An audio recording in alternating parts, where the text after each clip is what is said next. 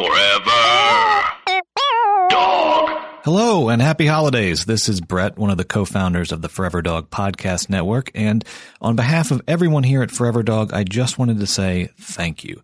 Thank you for listening to our shows this year. Thank you for taking the time to write a review and recommend us to your friends. Thank you for subscribing to bonus content on Patreon, for buying merch, for coming to a live show, for everything you do to support Forever Dog and make this network feel like a community. We are amazed, we're grateful, and we appreciate you. And if right now you're saying, I didn't do any of those things and I don't know what the hell Forever Dog is, well, hi.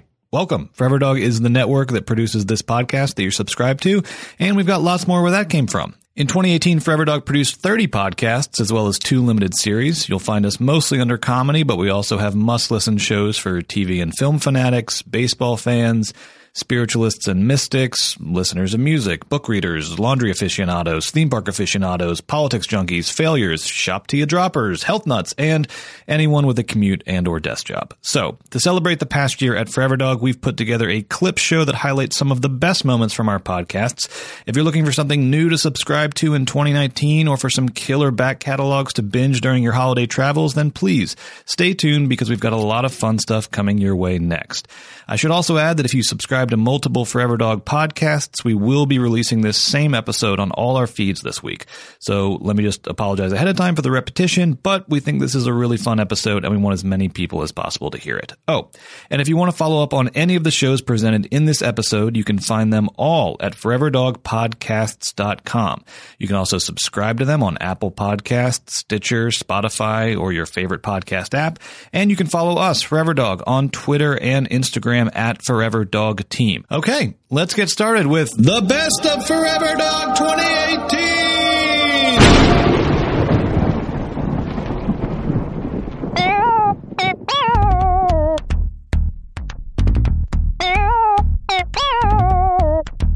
Our first podcast up is one that Vulture called, quote, a scathing, absurdist, intersectional, radical, feminist alt podcast. It's called A Woman's Smile. It's hosted by 2 of the most innovative performers working in comedy right now, Patty Harrison and Lorelai Ramirez.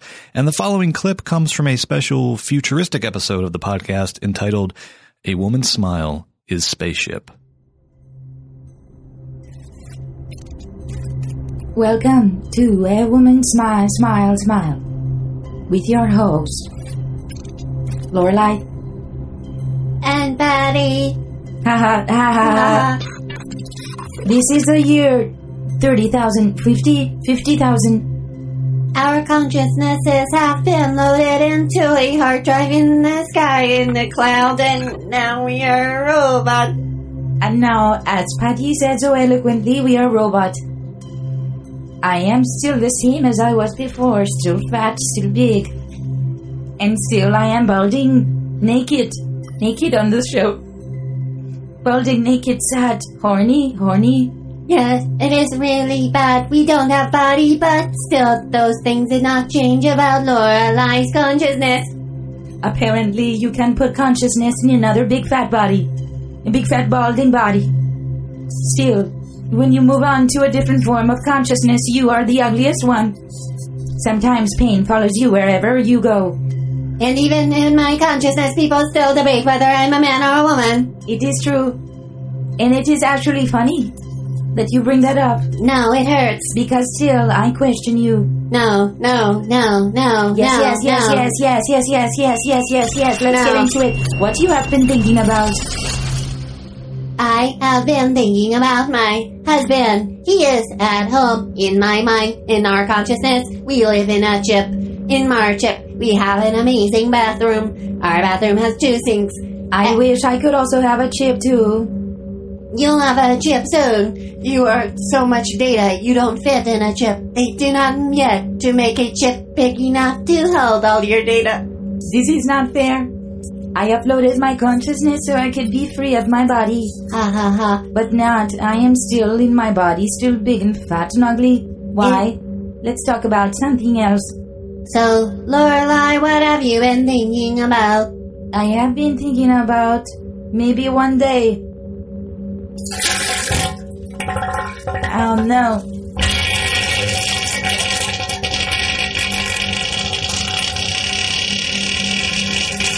Oh no no no no no no no no no no no no.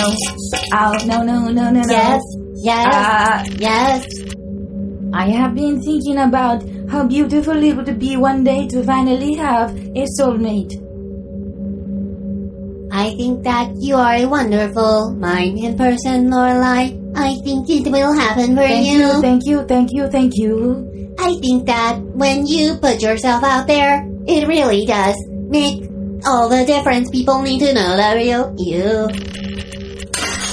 I am sorry. My consciousness is getting a little bit bigger by the second. That is okay. You should demonstrate self-control. You should demonstrate self-control.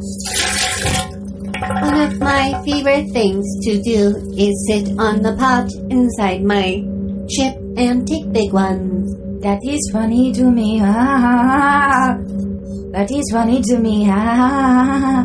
Remember when we used to be in our bodies, and I would go over to your husband when he was broken, and I would take care of him?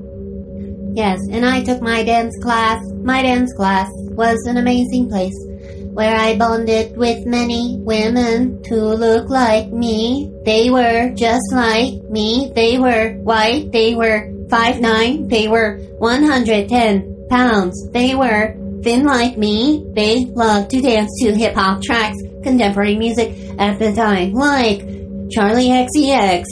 You sound sad. When you talk about those things, you sound sad.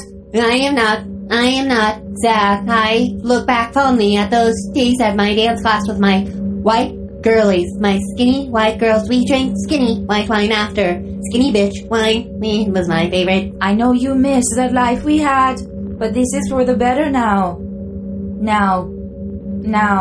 I agree with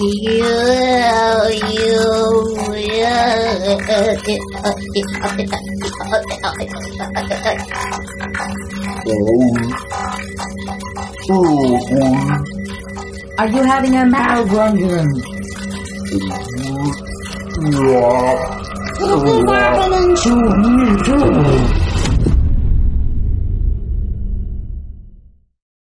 This next clip comes from a new podcast that premiered on Forever Dog in October called the American Arts and Culture Review. It's hosted by Clay Tatum and Whitmer Thomas of beloved LA comedy outfit Power Violence, and together with friends Bud Anthony Diaz and Rodney Berry, they review the latest in film, TV, high fashion, music, and art, accompanied throughout by a live soundtrack of jazz pop standards. The clip you're about to hear comes from an episode entitled The Favorite, Widows, and Lars von Trier, and features a very special guest, critically acclaimed filmmaker Lars von Trier. Oh crap! I was supposed to do something that I didn't do. Do you have a special guest? Yeah, we have a very special guest. He came here all the way from foreign place. From a different country for sure. Really? Yeah. He flew all the way from there? Yeah. He just directed a new film called The House That Jack Built. Bud, would you mind going in and letting him in? Clay, you're closer. Will you just let him open? No, it'd be best if Bud went. Buddy, you have to go. Okay, later, Bud. And there he goes. He's getting him right now. So,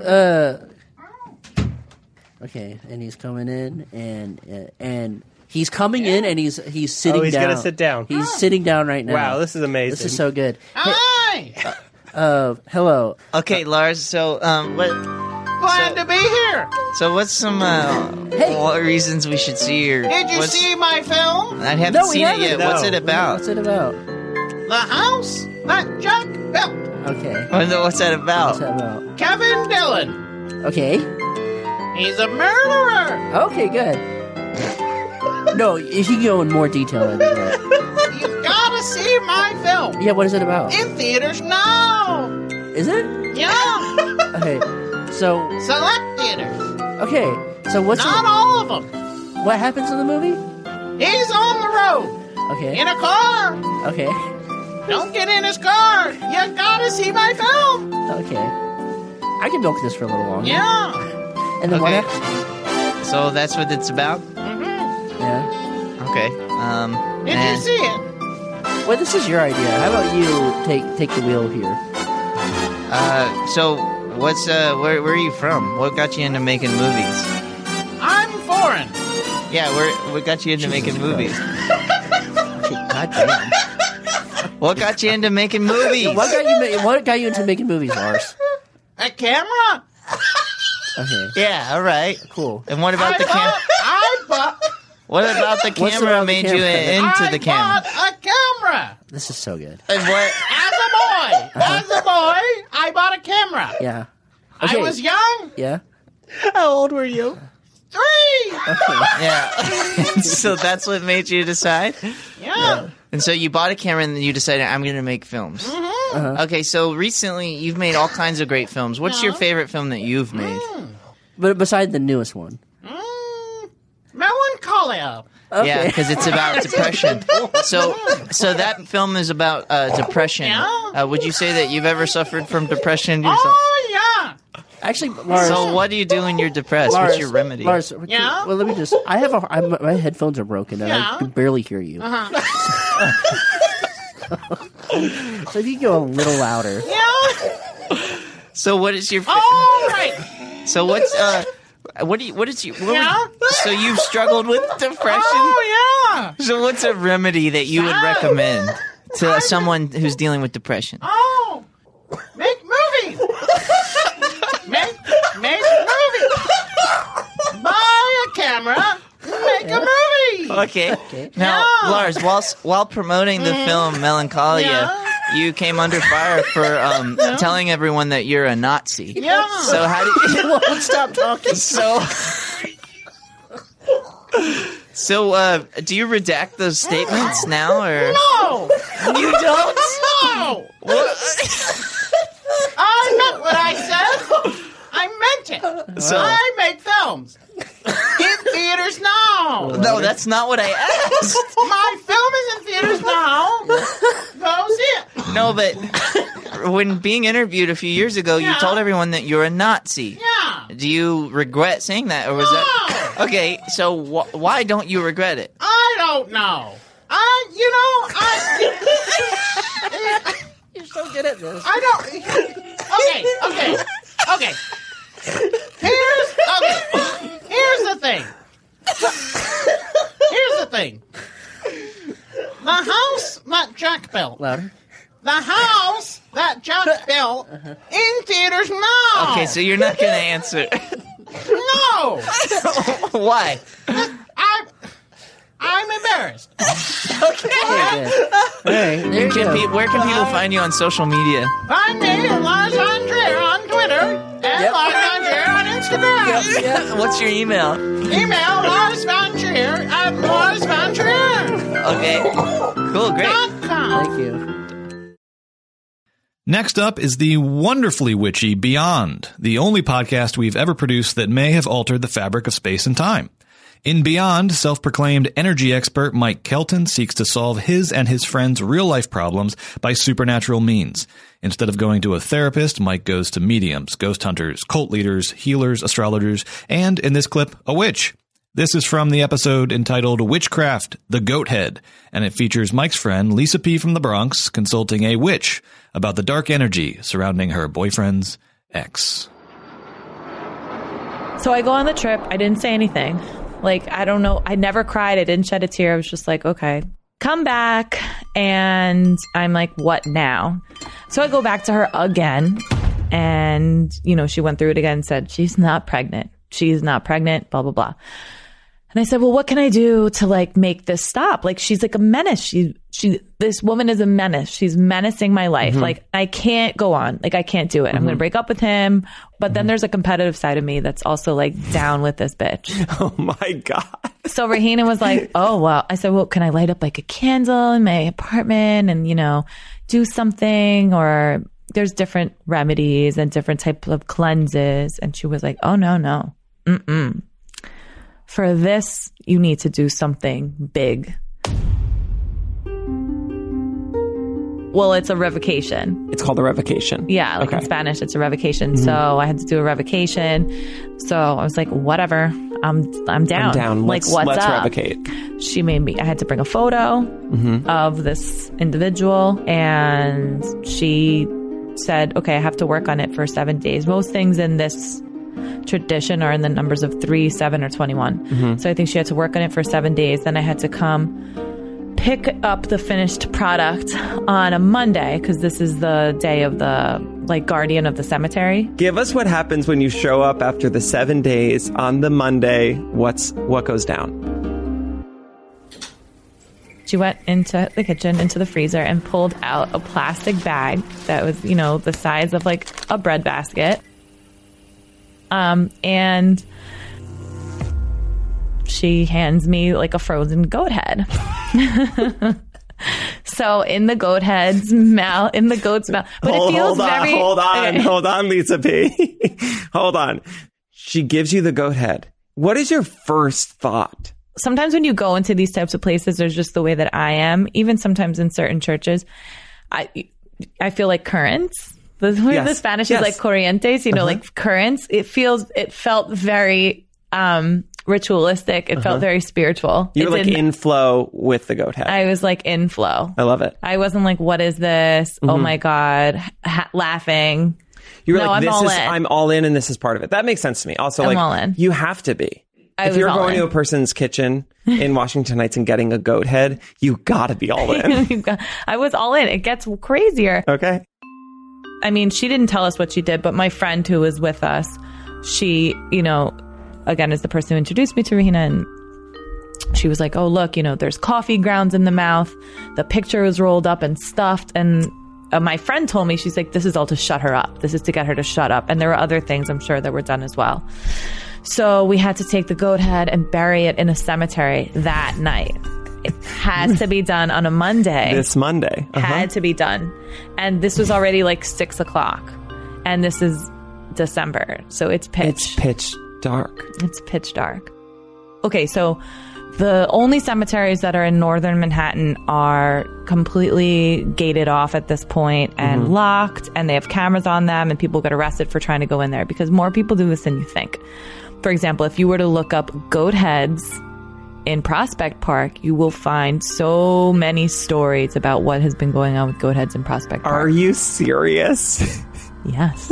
So, of course, we had to research this, and guess what, everyone? It absolutely checks out. There are so many articles about goat heads in Prospect Park and also many other parks in the tri-state area. And we will include those links in the description of this podcast for some light, fun reading after you finish the app.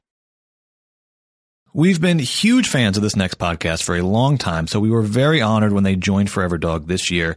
It's Black Men Can't Jump in Hollywood, hosted by Gerard Milligan, James III, and Jonathan Braylock. One of the best movie review podcasts out there, Black Man Can't Jump was selected for Best of 2018 lists from the AV Club, Vulture, and Relevant, and the following clip comes from their award-winning episode on the film Black Panther.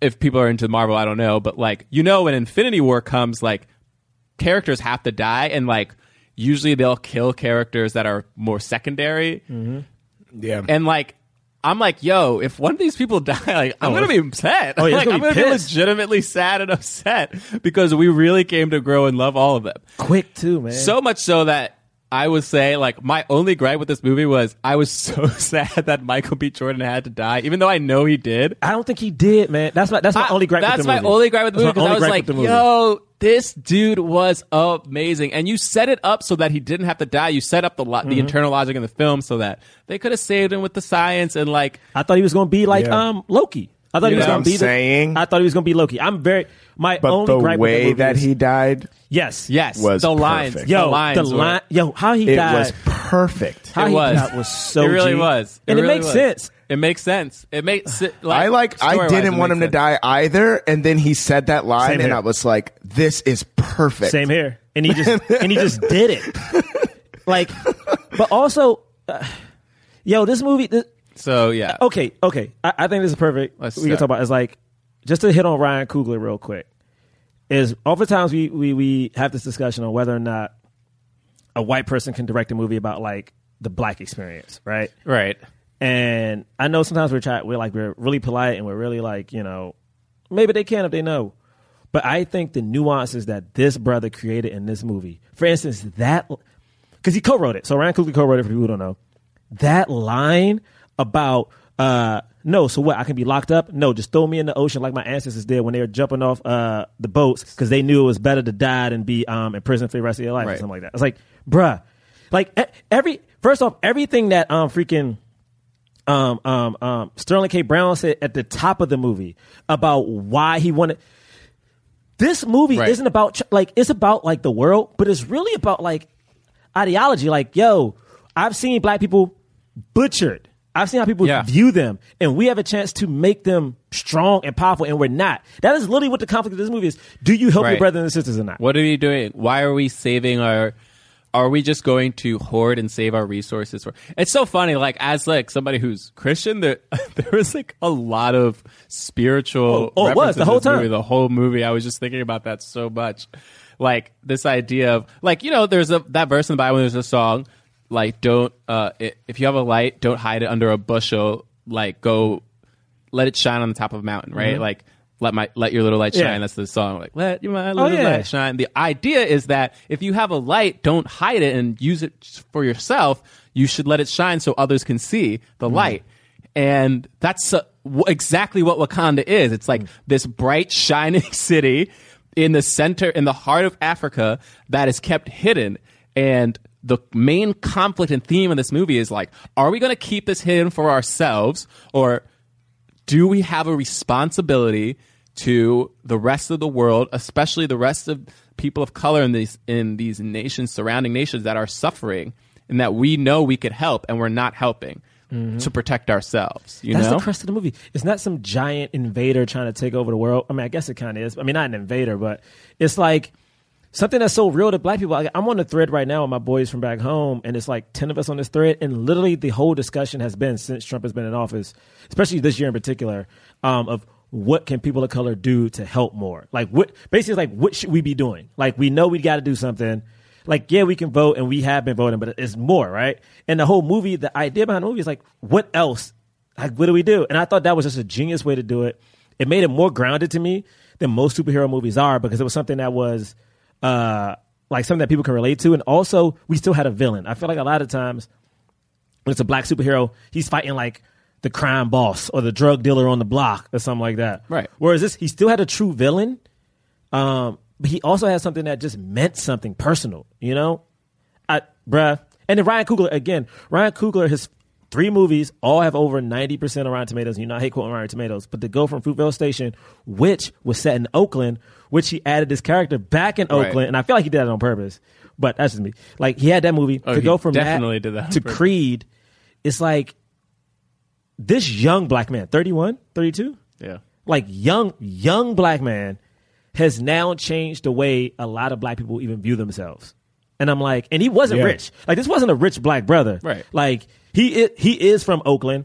Like, he grew up with not that much. And like, my man has shown. He went to USC. That is the American dream if you want to be real. Yeah. He inspired, my man will not only inspire black people around this country, but he's going to inspire like mad people of color around the world, bro. He's inspiring filmmaker. Yeah, it's like, come on, man. Like, oh my God. He's just a great filmmaker. Just this past week, we sadly said goodbye to one of the original Forever Dog podcasts, one of our all-time faves, The Book of Ye, hosted by Rob Hayes and Chris Daniels. For the past 2.5 years, Rob and Chris have been journeying through the Kanye West canon song by song, while also trying to make sense of every twist and turn of Kanye's career. Even though the podcast is over, The Book of Ye leaves behind an incredible back catalog of episodes that are well worth revisiting, including so many great moments. In particular, Rob and Chris were really at their best when they were unpacking the controversial and problematic public lives of our most iconic pop stars, whether it be Kanye himself, or in this clip from the episode Hell of a Life with guest Gordon Baker Bone, Lorde. Don't pull a Lorde. We're not talking about... We're not going to talk about Whitney Houston like that. All right, cool. Get your apology tweets ready, Dad. Yeah, I definitely. I'm sorry. Mr. J. Talk about he apologized to the Joker. Okay. She'll never be a Roy.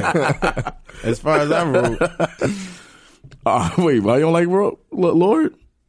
Because what she said, she posted a picture of a bathtub. That was an accident, and I will always love you. How's that an accident? What? That is not an accident. How is that an accident? That is not an accident. How is that an accident? Come on, where's man. the bathtub in the Bodyguard? Come on, man.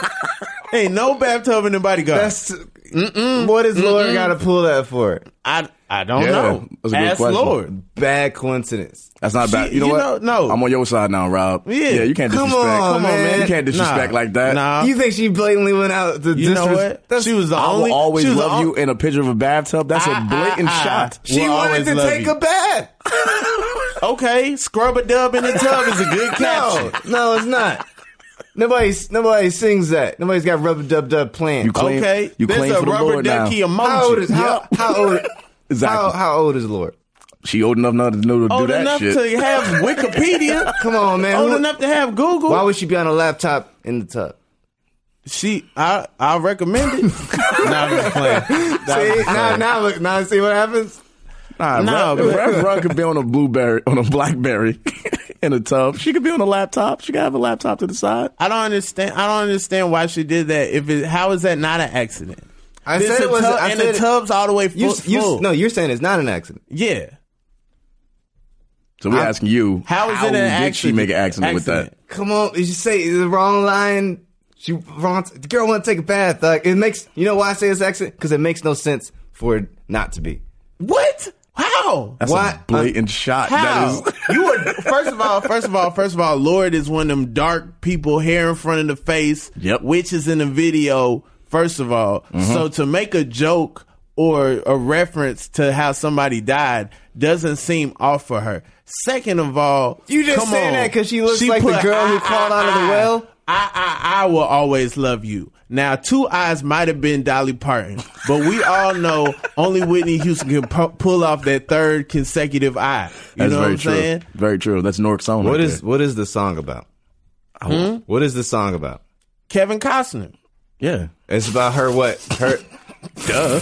The motherfucking song's about love. The girl loves taking baths. No.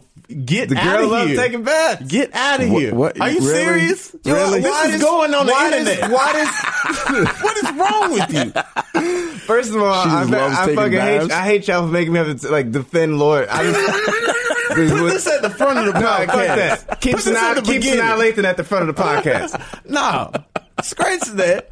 I hate that I'm going equally as hard for Sanaa Lathan and Lord in the same 40 minutes. She just loves baths, and she was singing she was professing her love. I don't. Not only professing it, taking a picture of the tub. I'm only going as hard because y'all going too hard unnecessarily. It makes It makes no sense. It's Whitney Houston. It makes no sense to be mad because but you're saying this ain't Pebbles. You're saying she got multiple hits. You're saying there was bad intent behind it. Or funny intent. It was probably she was trying to be funny. That's the worst joke ever. It is. That's why they had to get at it. Lord ain't got no Netflix special. Come on. You got to show me the precedent of Lord making jokes about dead people. That's what made this upsetting. Not surprising, but upsetting because Lord was like somebody that we ain't never have a problem with. You know what I'm saying? Lord was the only white person this year nominated for Best Album of the Year. And she didn't say nothing crazy. She didn't have no crazy captions. Like, we was cool with Lord. You know what I'm saying? Well, you got a ledger fucking keeping up with Lord? What I'm saying is... for this bullshit, I'm saying, prior to this, we've never had an issue with Lord. But now I'm looking at Lord like, all right now, Lord. You know, your name is Lord. It already makes me feel funny saying it. No, I got an E on it. It has an E on it, but when you say it, you can't hear the E. You don't have the E. Whose fault is that? She should pronounce it Lordy. I'm just saying. Or Lord Lordy? Y'all trigger Now, Lordy can speak on Whitney Houston, but not Lord. You think she got a career if her name is Lordy? Lordy. Lordy is the one who's singing Rubber Dub Dub. I definitely would never say her name if her name was Lordy. Y'all listen to that new Lordy? What the fuck? Nah, I would mess with Lordy. Lordy cool. Lorday. I call her Lorday. Lordy sound like a SoundCloud rapper. Fuck that. I don't know about cancel because they be like, so-and-so is canceled. Then they just be selling all the records. So we ain't going to cancel her, but we just going to put it to the side. Y'all ain't stopping Lord from selling records. Yeah, man. But I'm not going to listen no more. Especially after that. I didn't know that bathtub thing, man. We gotta be secretive because Spotify don't like to count stuff when people organize too loudly. But next time some Lord come out, we all gonna stream. I think that I want to dance y'all with are somebody. A fringe group. I didn't even see that many people get upset about this. I saw it. The context that I was presented. Look at this mistake Lord made. Not y'all. Y'all see what the fuck Lord did. Like, see the kind of stuff that they got you saying because her name is Who Lord. the fuck is Look they? at the mistake that Lord made. It's the sentence you just said because her name is Lord. I'm gonna find out her real name and call her that. That's what I'm gonna do. What if it's Lord? Lord Day. I'm calling Lord Lord Day. Day. She's Lord Day. Look at the mistake Lord Day made. That's better than Lordy.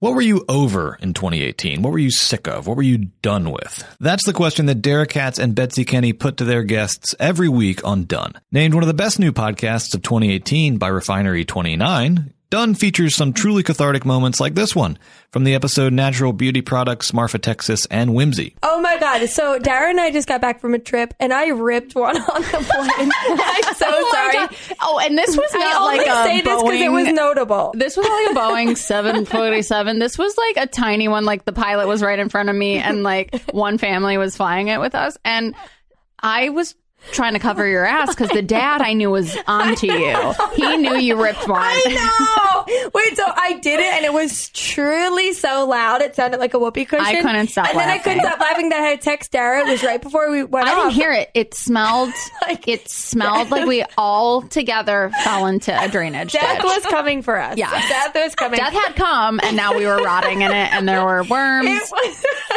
It was the smell of death. But I thought it was the funniest thing. Everyone's eyeballs. We truly couldn't stop laughing. And right before that, we were taking so many pictures like on the tarmac because it was truly one of those planes. And this guy was so mad and he didn't know why. He goes, "This isn't a place for fun." And then we were like, he got on the plane. I'm like shitting my pants, but it's just air. I mean, we're never allowed back. No, that dad had two daughters sitting in front of him who you thought were cute. I thought were obnoxious. Yeah. And I was going to yell at their asses, but then you let that fart go and I couldn't. You took away any leverage I had for the rest of the flight. And then we couldn't stop laughing about a fart. And it's truly gross. It's immature. Yeah, it's not immature. funny. Okay, fine. Fine. Hinge is the dating app designed to be deleted. I like Hinge because it's one of those things where you have all these things to answer questions about, and I love talking about myself. Hinge prompts help you show off your full personality and connect with someone who appreciates you. Exactly. Specifically, Hinge's LGBTQIA+ prompts are designed to help queer daters better connect based on similarities, interests, and compatibility. Plus, these prompts were created in collaboration with GLAAD, so they are by the people for the people. Willem, let's answer one of these prompts together. Okay, here's a good one. It says, I feel proudest of who I am when... I personally feel proudest of who I am when I'm like on stage and I'm doing a show and I'm like, this is fucking great. The audience is there with me. I like that. I feel proudest of who I am when the flight attendant gives me a little nod and lets me know I can use the closet because he knows what's in the bag. Yeah. Yes. LGBTQIA+ prompts are a great way to connect around niche yet relatable queer experiences by showcasing your nuances, humor, personality, and lived experiences. Download Hinge and show off your full self using their LGBTQIA+ prompts today. Then find someone worth deleting the app for. This episode is brought to you by Squarespace. Squarespace is the all-in-one website platform for entrepreneurs to stand out and succeed online. Whether you're just starting out or managing a growing brand, Squarespace makes it easy to create a beautiful website, engage with your audience, and sell anything from products to content to time, all in one place, all on your terms. We all know everything is online these days, and it's important for your business to stand out. And that's why Squarespace is so important. We use it for Drag Queen of the Year, and it was really easy to use. Your Drag Queen of the Year site is beautiful. And I know. Somebody said it took less than an hour to do. Just click about. Really quick, really easy. You don't need to learn code or anything. I love that. You can start with a completely personalized website with the new guided system, Squarespace Blueprint. You can choose from professionally curated layouts and styling options to build a unique online presence from the ground up, tailored to your brand or business and optimized for every device. And then you can easily launch your website and get discovered fast with integrated, optimized SEO tools. So you show up more often to more people and grow the way you want. And Squarespace makes it super easy to sell your products on an online store, whether you sell physical, digital, or service products. Squarespace has the tools you need. Plus, you can connect major social and multimedia accounts to your website in a few clicks, as icons, direct links, or embedded feeds. And sellers can also sync their product catalog directly with Instagram, Facebook, YouTube, and Google. to reach more customers and reduce the steps for a purchase. Love that seller sync. They've really thought of it all. They really have. So head to squarespace.com for a free trial. And when you're ready to launch, go to squarespace.com/drag to save 10% off your first purchase of a website or a domain. That's squarespace.com/drag to save 10% off your first purchase of a website or domain. When this next podcast joined Forever Dog for season 3 of their absolutely iconic show, we could not have been more thrilled. It's Food for Thought, hosted by Dennis Norris II, Joseph Osmundson, Tommy Pico, and Fran Tirado, a multiracial mix of queer writers who talk about sex, relationships, race, identity, what they like to read, and who they like to read. And after you listen to the following clip from their season 3 premiere episode, She's Arrived, please make sure to go online to the iHeartRadio Podcast Awards site and vote for Food for Thought for Best LGBTQ Podcast. You guys ready? Welcome to season 3 of Food for Thought, a podcast gabfest wherein a multiracial mix of queer writers gather around the table to talk about sex, identity, culture, what we like to read, and who we like to read. Fran just fell out of his chair. Still recovering from that bone-chilling laugh. Like, waking up the souls of thousands of thoughts of yesteryear.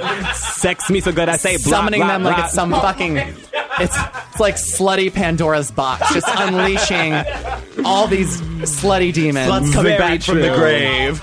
Food for Thought, where every day is cheat day. Yeah. I'm Tommy Teebs Pico. I'm an Indigenous American poet, screenwriter, and my 4th book is coming out in fall 2019, proving once and for all 4 books in 4 years I am, in fact, that bitch. Yes, you are. I'm Fran. I'm a writer, editor, and my drag queen name is Virginia Slim, but my drag king name is Girth Brooks. Oh, no. Oh, my God. I believe you're straight. Are you straight now? Yes. Jigs up. It's been 3 seasons. I've been straight the whole time. What if that was actually the rumor? Oh my God. She loves the twist. She lives for the drama, mama. I have never seen you suck dick personally, so who knows? I am Joseph Osmundson. Obviously, you did not get that sexy. My publicists are doing a great job, is what you're telling me. A scientist nonfiction writer, total top, as always, and the Food for Thought originator of sticking out your tongue in pictures. Oh my God, that's not true. That is so true. I did it first. Find me the receipts. Slander. I will never forgive either of you for that. It is I invented so it. gross. Ned Slander. And hi guys, I'm back. Hey. I'm Dennis, reader, writer, former figure skater, and it is my life's work to work Michelle Kwan into every conversation. You're doing a great Every job, day. sweetie. You're doing a great job, Also, sweetie. Plus, dear reader, replay that Dennis's intro with the context that we have deemed Dennis with the affect of a YouTuber, a white YouTuber, a white like makeup tutorial YouTuber that's like, hey guys, Gucci, how's it going? This is my unboxing video. I am so tired, you guys. Let's do this anyway. listen, you can take the Becky out of the valley, but you can't take the valley out of the Becky. That is an uncanny valley. Who wants to tell us what we got on the menu this week? I got it, everybody. This week, all of us fuck Rihanna. We give good advice from at least one doctor. It's me. We conclusively decide that Mimi isn't a diva, not anymore. Fuck you, Fran. Oh my And God. we knock on the window pane of one of the greatest voices of all time. Take it away.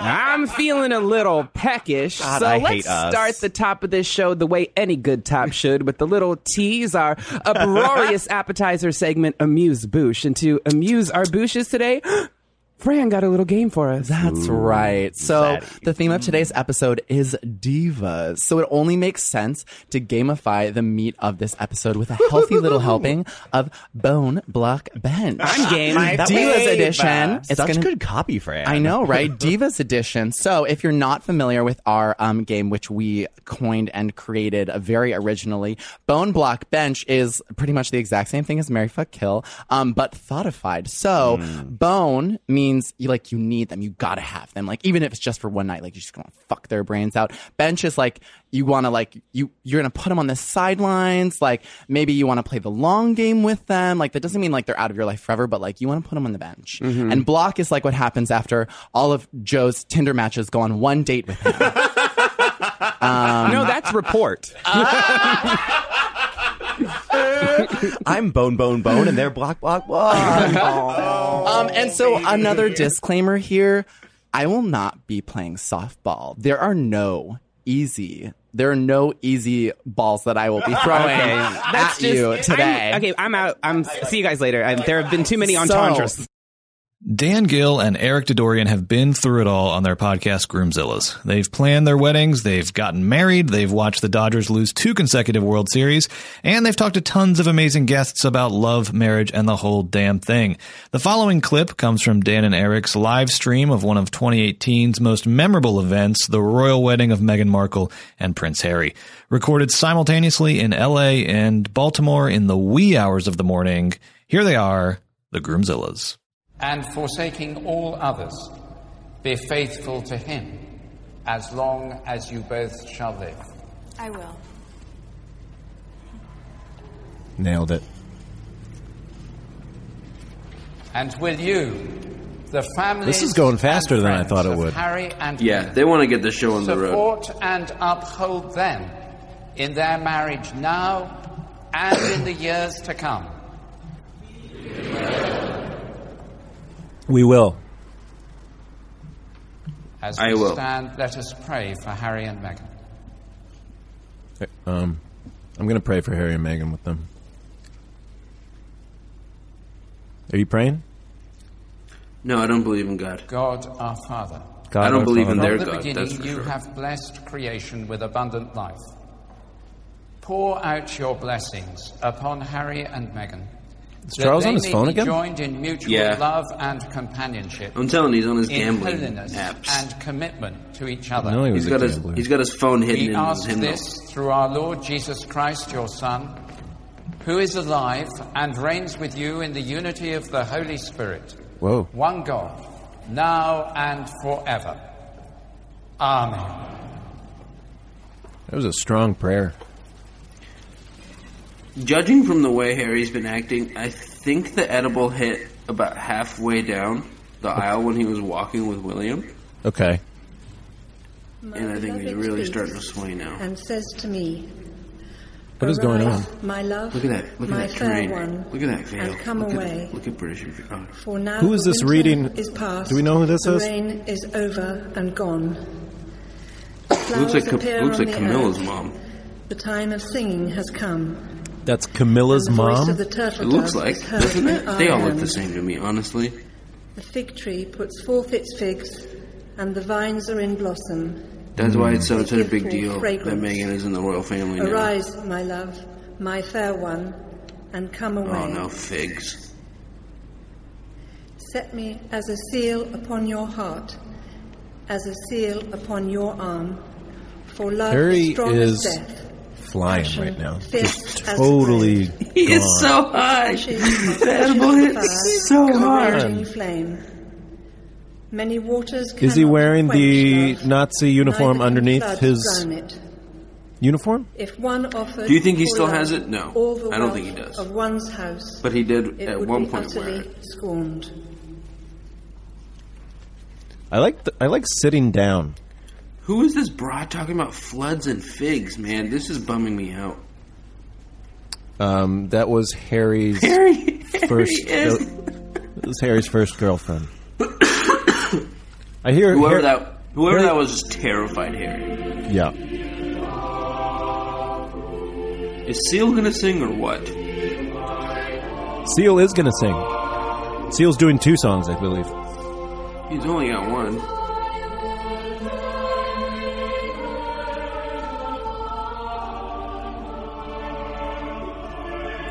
Does this remind you of the wedding from Love Actually at all? This part kind of does, doesn't it? The choir? Yeah. Is there choirs in Love Actually? The boy choir. Yeah, in the first wedding.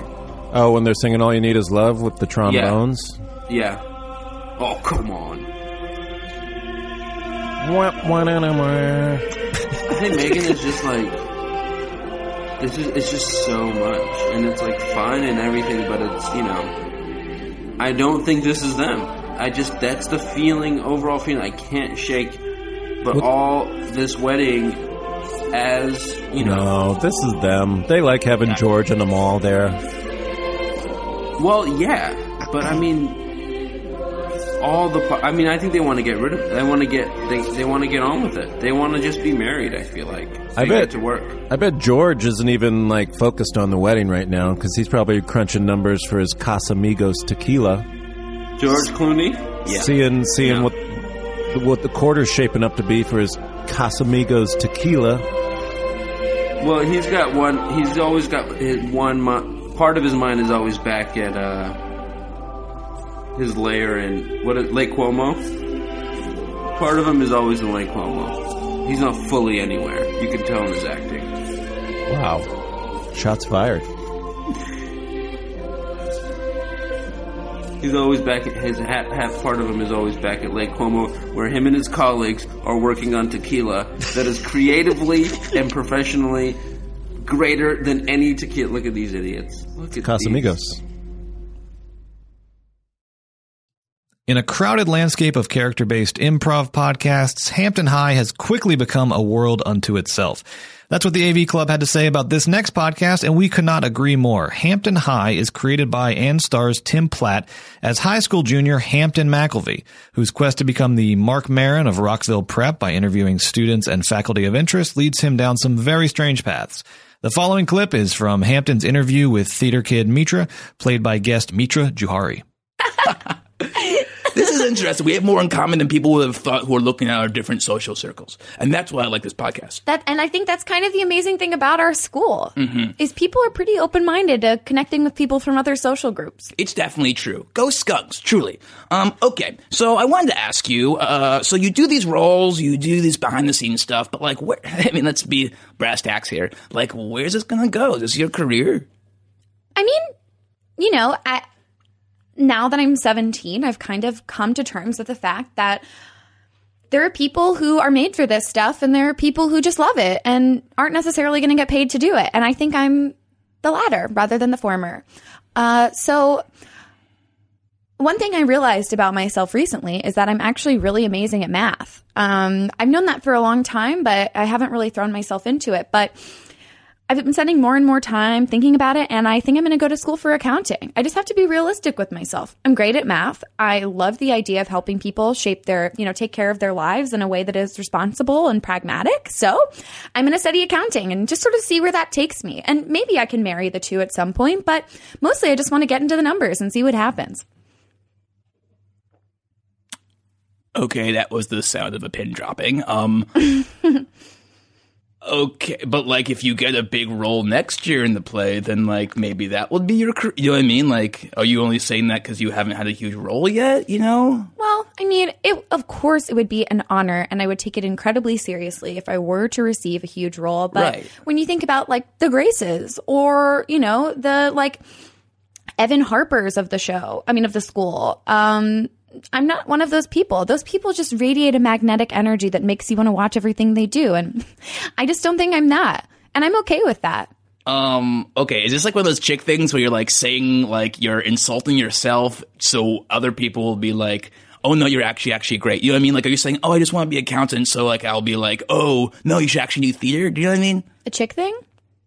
Yeah. Like, how some chicks are like, oh, I look so ugly. And I'm like, no, you don't. You actually look really hot right now. I'm like, oh, thank you. That's what I wanted you to say. I know what you mean by a chick thing, but it actually hurts my feelings when you say that.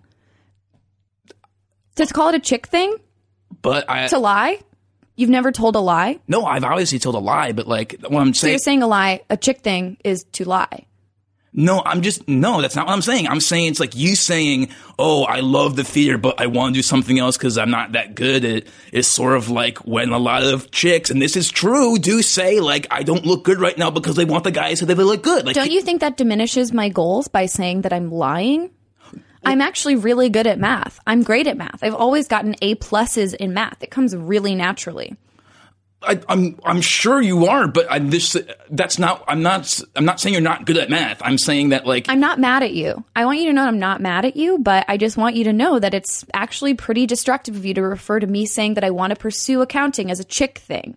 When I state my goals, I mean them. I'm an intelligent person. I know. I know that. I'm not saying you're not intelligent. I would just like if like a theater role came around the corner that changed your life. I'm just saying that you would probably take that. So right? I mean, so yeah. But I'm saying that I don't think that's going to happen, and that I've accepted and embraced, and I'm really excited about pursuing accounting. I'm not mad at you. I'm just saying phrases like chick thing are problematic, and I want you to think about the reasons why. Because I respect you, and I think you're capable of better, Hampton. Okay. I really like you. I mean it. Okay, I like you too. I feel like I'm walking on a minefield right now, to be perfectly frank. Like I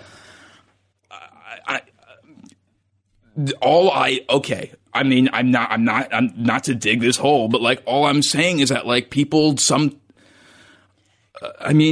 all I'm saying is that like people sometimes say you're saying what you mean. You are saying what you mean. A lot of people say things that they don't mean, and I don't think it's tied to their gender.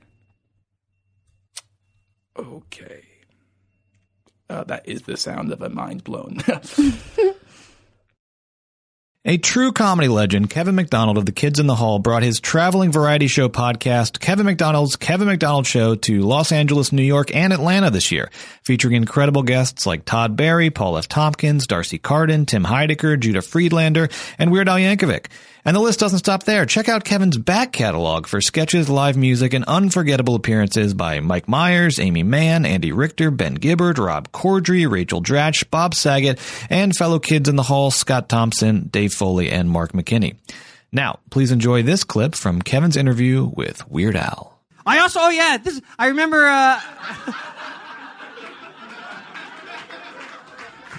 in Canada, Another One Loves the Bus was like a super, super hit. Was it? Yeah, wasn't it in the States? Kinda. It just barely got released. Like the record label went. Really? The record label went bankrupt 2 weeks after it came out. But it got out there, I guess. Yeah. How did you get your first record deal? Like, was it because of My Bologna or? Yeah, well, that was that came out on Capitol Records, like the original bathroom recording. Literally recorded in a bathroom in my college, and Capitol Records put it out, and it sold, a couple dozen copies. I don't know. If you can find a copy today, though, it's worth like 35-40 cents. So. Oh, good. I think if it's autographed. I might have it in the basement. When I moved from Toronto, my sister took all my stuff and put it in her basement, and then she had a flood and ruined everything. Oh, no. Yeah. That's a very sad story. Very sad story. Why'd you bring the room down like that? Because I want to get out to go to my airport. I see. Here's...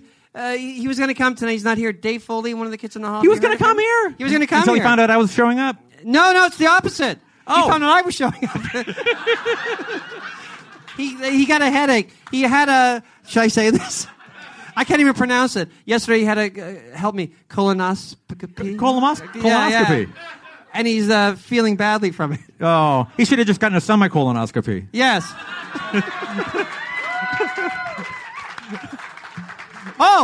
Once the Kids in the Hall a few years ago, we were on a Canadian TV show, and Scott had a colonoscopy that morning, and we were reading the script, and they were asking us our notes because they were pretending to care about it. It was Kids in the Hall, and Scott whispered to me, because of the procedure I just had, I'm pooing my pants, and then the writer said, Scott, do you have any notes? And then I said, because I want to get him out there, no, he's okay. No, Kevin, I have notes.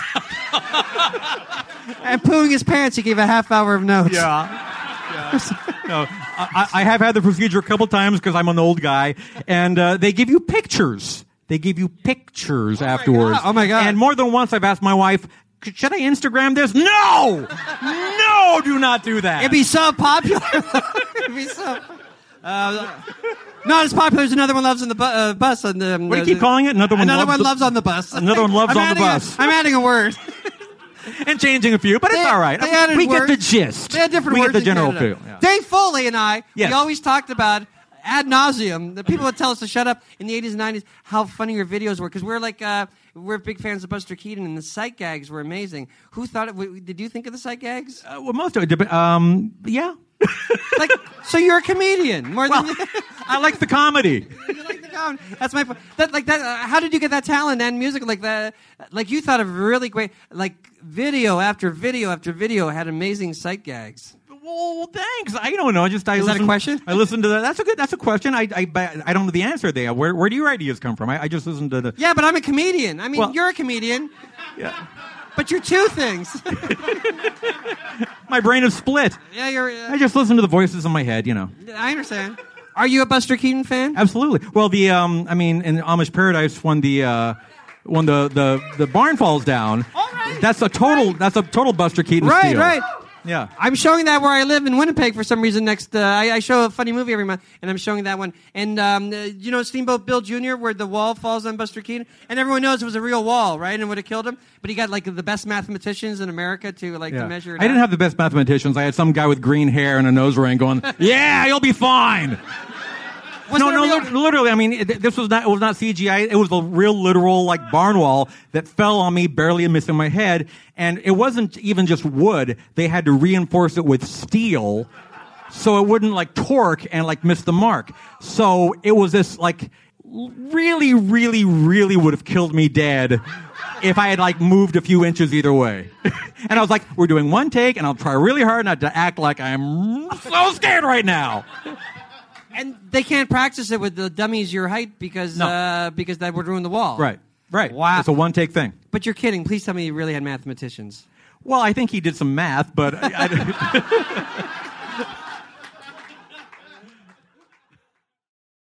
Oh my God, how many accolades and catchphrases can one podcast have? Las Culturistas, hosted by Matt Rogers and Bowen Yang, has been named to best of lists in Time, Esquire, Vulture, Time Out New York, and many more publications. And they are about to embark on a national tour early next year. Las Culturistas remains an absolute must-listen week after week. And if you need proof, just check out this clip from their episode Piss Sussy, Sis Pussy with A Woman Smiles, Patty Harrison. And after you listen, follow at Las Culturistas on Twitter to see if Matt and Bowen are coming to your hometown in 2019. Roll that clip. If you had all the money in the world as the pop star that is Patty, what does your concert look like? How does it start? Like, who comes out? Like, is there a story? Like, what kind of fantastical aesthetic elements are we happening? Like, if you could do a world tour, like the 1989 tour or like Beyonce Formation, like, what is the Patty tour? So my tour would be called... Well, let's not start there. Okay, let's actually say that it would be an audiovisual experience. Yes. There would be pre-filmed things and there would be huge screens. Oh wow! And there would be lights, lights that would come up. So the concert's about to start. Imagine concert's about to start. I can see it. Everyone there's what is stadium is like 50,000 people. Yeah. And then the lights go out and everyone's like, oh. And then some lights come on. And then the screen comes on too. Oh my God. And then I come out. And then music is playing. Oh my God. There's so much music playing. Everyone's dancing and screaming. I come out. Dancers come out. They're dancing too. Yeah. They're doing the routine. We painstakingly practice. I come out. I start singing a medley of my hits from my first album. Yes. And it's like a medley. Yes. That. But it's like in the key of another one of my hits, and they're all in the same key because it sets you up for the next song that you're going into in the medley. Yeah. And this is like an amazing medley. Then my outfit also, by the way, looks beautiful. Oh my God. To describe it, everyone is like. People are taking pictures of it. Oh my God. People are taking thousands of people have their phones out. Wait, are people describing your outfit as like, yes, gag, slay? They say a gag. People are saying gag. Are they screaming Patty? Well, one person actually is screaming a slur. There's like one person out there over all the screams of adoration. I can kind of hear one slur. And I'm like, I think I know what they're saying. I think it's a slur. Yeah. But I'm like, I'm not trying to focus too much on it. So I'm like focusing on, and again, my choreography is slightly less intense than the dancers because I can fully focus on dancing. And I need time to kind of vamp and you like can walk stop around and like point here and there and be like, yeah. New York City! And then I point and I'm like, are you? And I stop. And there's also, I'm not lip syncing, but there is a vocal track in the background that has a chorus on it. Right, and right. the lead. Yeah. And people are like, ah. And then I hear like in the distance, I hear like, and I'm like, wait, not only did I hear a slur, but I think I recognized the voice of the, and I'm like, we're going into my first song is actually one off the new album. Oh my God, great. And it's like, it's a song that's like fast. Yeah. And then, so it's like, yeah. And then it's like images, there's images that correspond with the song. Yeah, so the song is actually about moving on. And then, so that's going on. And then a spotlight, not planned, a spotlight. I'm like, what is going on? A spotlight goes to a crowd. Guess who is in the crowd? Ellen DeGeneres. Ellen DeGeneres. That was it. That really was it. Because we talked about her last time. Yeah, and she's erect. How big is her dick? It's 17 inches this time. This time it's It got 17 bigger from inches. last time? Yeah, she did something. She got like She got a penile implant? She got a penectomy is when they penectomy was when they remove the penis, but she got a penile implant. She got a penectomy and then got her penis removed and then got A penoplasty. a African rhino horn in the place. So actually, when I said it was 17 inches, it's actually closer to 4.5 feet long. And she's lancing my fans, just like lancing my fans in the crowd. Like, oh, there's like a stack of my fans. Are you on sad her as horn. you see this happening? I'm so sad. Yeah. I'm crying on stage. I'm like, stop the music. But they turned my mic off because she Still goes. So she talked to the tech people. She talked to the She's tech very people. powerful. She's very powerful. That's when I realized that she talked to the tech people ahead of time. And that is not, that was like, oh my God. And still the music. This is bigger than I thought. And then there's a part in the music where all the percussion drops and it's just like, it's like this arpeggio of like harp. It's a beautiful part of the song.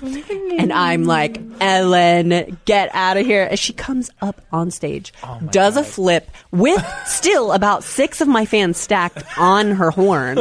Does a flip. The centrifugal force of the flip flings the fans at me.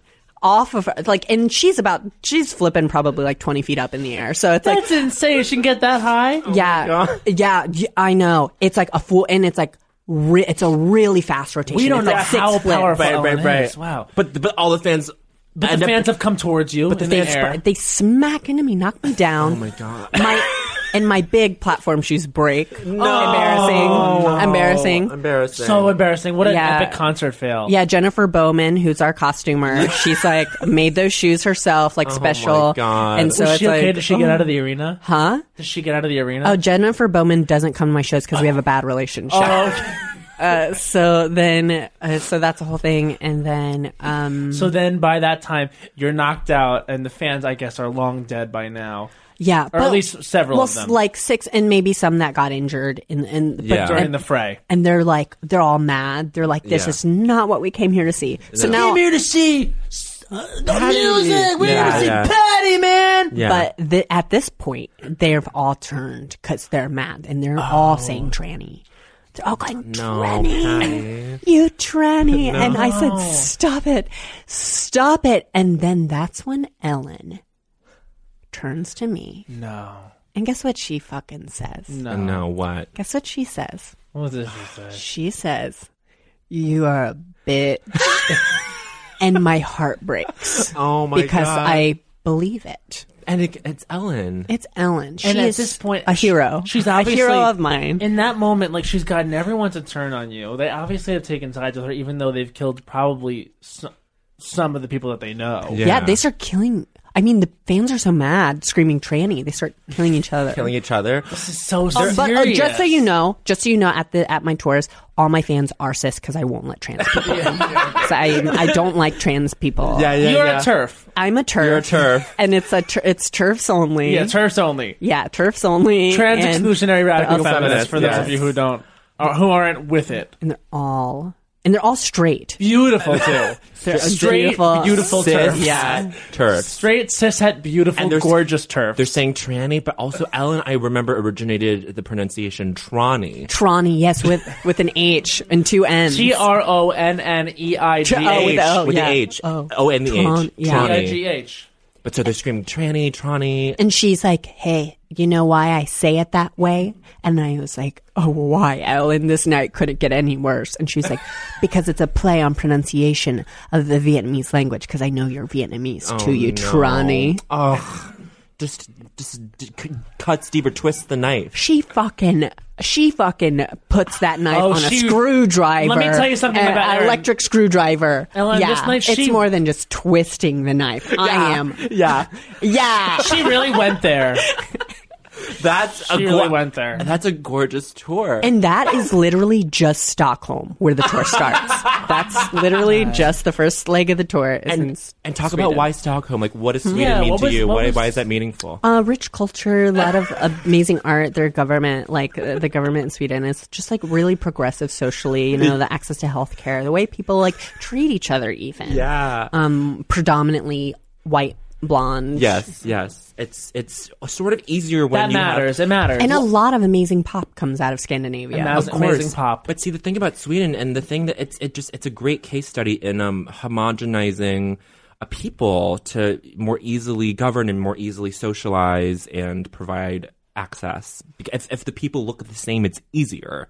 You know? Yeah, absolutely. Once you all look the same, then you all act the same. Yes. Then you all buy tickets to the same concert. Oh, That's beautiful. That's a really good economy model. I disagree. Okay, but you're still like everything I said up until this point I was setting up that you would say that, so I would agree, and then I changed my mind in real time. Oh, okay, cool. Okay, all right. And that's what people come to expect from my shows. Yeah. That they're going to expect to, like, for example, get through it and live. Yeah. Yeah, that might not be the case. Well, that's why they turned on each other. Yes. Well, and the tour is called Cishets Only. It's radical turf. Cishet turfs only. Beautiful turf. Yeah, it's called Beautiful Turfs, cishet only, Dharma and Greg live for one night only. And they're there. The actors who play Dharma and Greg are there. Oh my god! And what? Jenna Elfman? Jenna famous Elfman. Scientologist? Famous Scientologist, and I give her like a 20-minute platform in the middle of the show just to talk about Scientology, and she's like really charismatic about it because she's like, I know it's so crazy. You guys probably think I'm crazy. Yeah, it really is. A lot of it's so stupid, right? Like really luring people in with that. Disarming. Yeah, she's like, you know what might be fun? What if you just like took some friends and you went to like the Church of Scientology as a joke because the doors are always open. You should see how like crazy stupid some of the decoration is. It's so gaudy, and everyone's like, haha, that's so funny. But it's like under the guise of like, oh yeah, come see how stupid this thing is, and then. But it's 50,000 people, and like they're gonna go, and they all go. And how many of them fall for it? How many of them fall for it? Did you not hear me? Wait, are you? I said they all. All of them? But I know all of them go, but how many stay? How many sign on the dotted line when push comes to shove? Well, when push comes to shove, joke's on you, bitch. They were all already Scientologists because it's also Scientologists only. Yeah.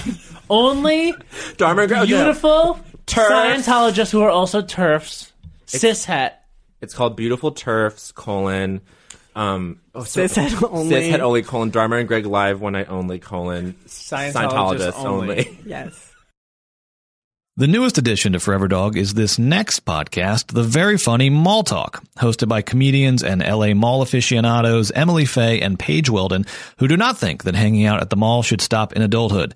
Each episode, a guest joins them to discuss classic stores, mall memories, and recent mall-going adventures. In the following clip, Emily and Paige talk to comedian Solomon Giorgio about Cinnabon, JCPenney, and so much more. So then you never went back to Macy's? No. But I did eat at Cinnabon every day. Okay. I used to do the worst thing ever because Cinnabon had they had the particular ones which was like the pecan one. Mm-hmm. And also, I don't think they have it anymore. They actually had a root beer milkshake. Oh, that sounds good. Oh yeah, so I'd have we had the same exact reaction to that. Oh. So what I would do is order both of those things at the same time. Every day? Oh yeah, every day. Well, within those 3 days that I was working there, and many times before and after. Until they no longer serve the root beer. Oh, I thought you were going to say until they would no longer serve you. They were like, excuse me, sir. You are cut off. We can see how soft your teeth are now. You have to stop. We have a moral responsibility. You've been vibrating for the last 30 minutes, and I need you to stop. Oh my! Wait. So where else did you work? I'm trying to remember all the places that I worked because I had a lot of jobs at the time, and I would quit in dramatic ways. Because I did work at a JCPenney, but it wasn't at that mall. It was at oh my god, it was Alderwood Mall. I think it was called. Oh, I can't remember. It's in Linwood, Washington, which is in North Seattle. And I worked at the JCPenney's there. There was a JCPenney's at Northgate, which I went to many times.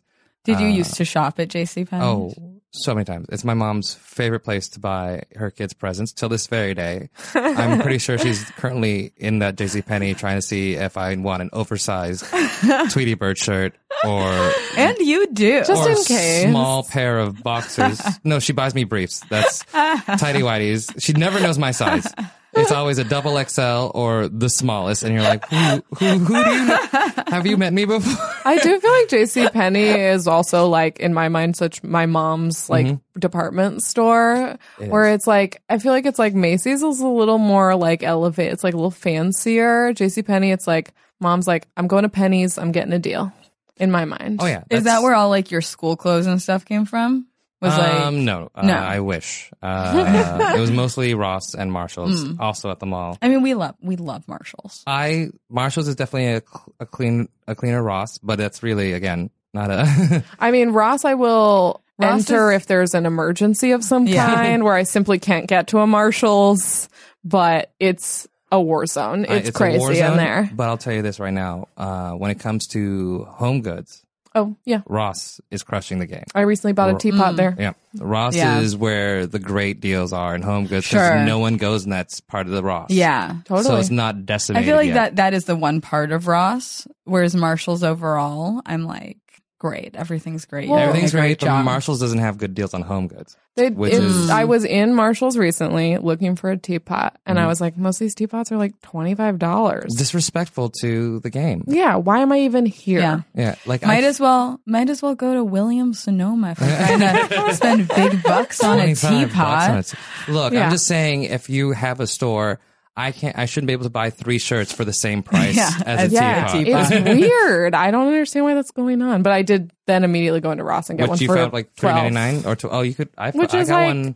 I got a beautiful red one for $4.99. So. That's amazing. I actually also need a tea kettle. Yeah. We'll report back. Check into the Ross. See what you find. The one in Pasadena is very good. That's the best one. All right. Also the cleanest one. I haven't been in. Most of the clothes in that one are on the rack.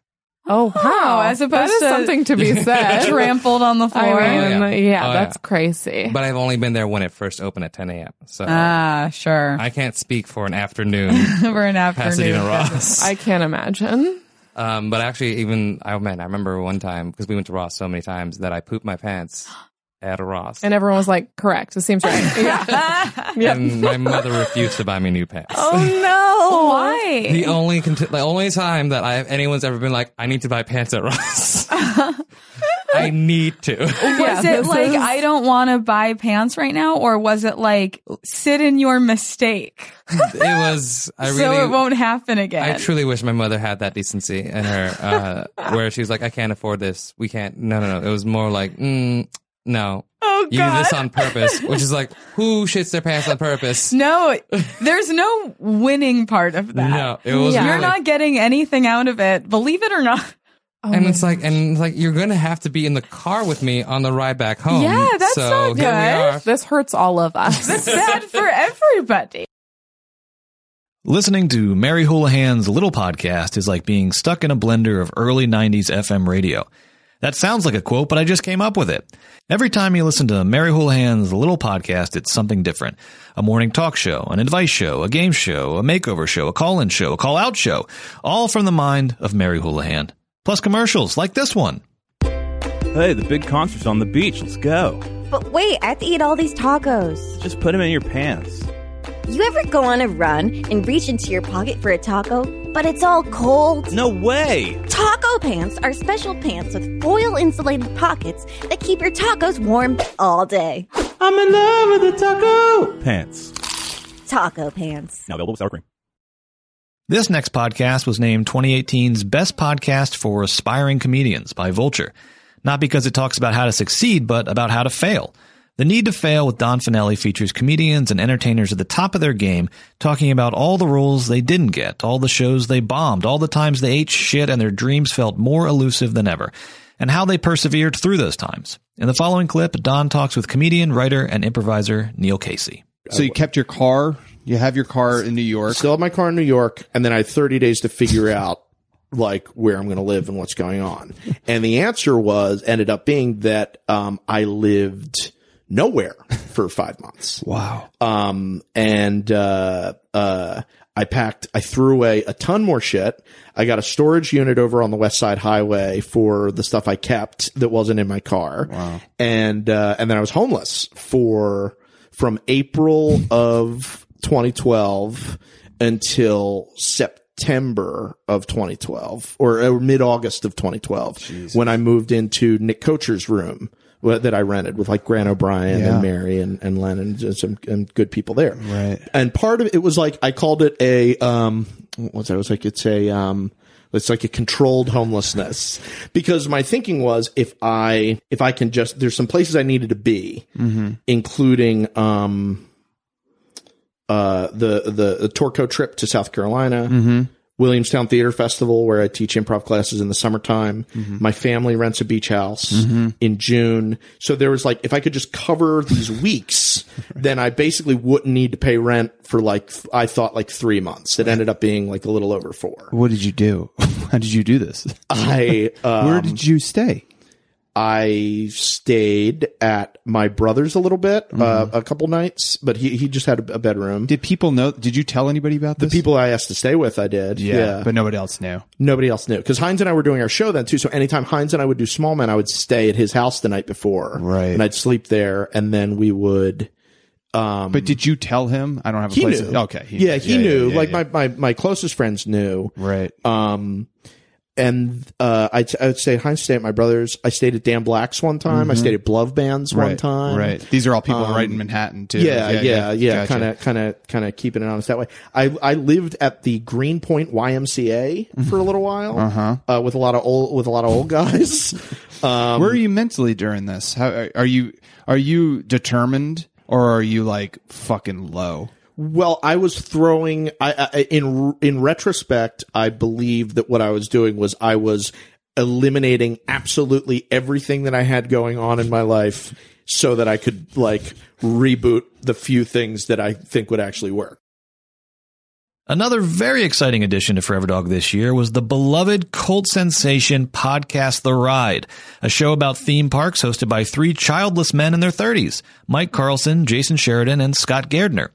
This year, Podcast The Ride accomplished perhaps the most impressive feat in all of comedy podcasting, releasing an 18 episodes in 18 days series about Hollywood's Universal City Walk that was rightly named Best Miniseries of 2018 by Vulture.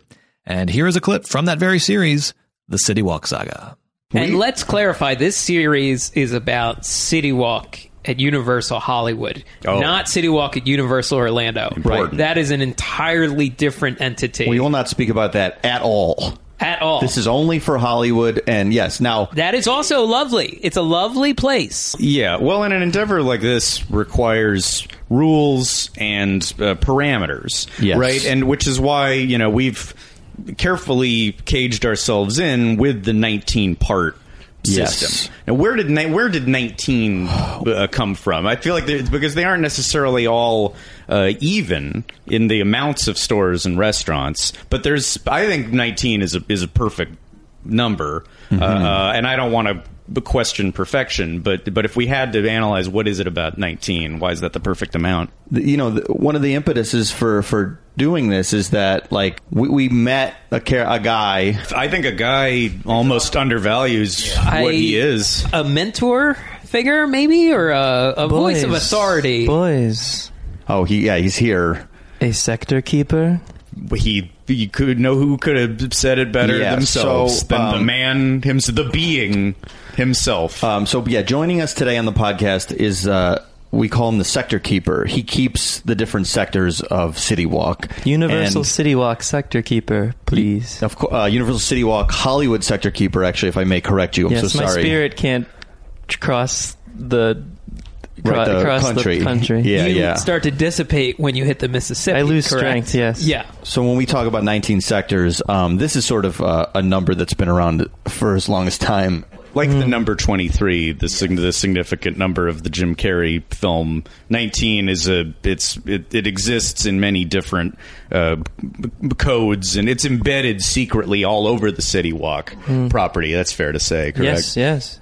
As an otherworldly meaning. City Walk is a powerful place, a magical place. Right.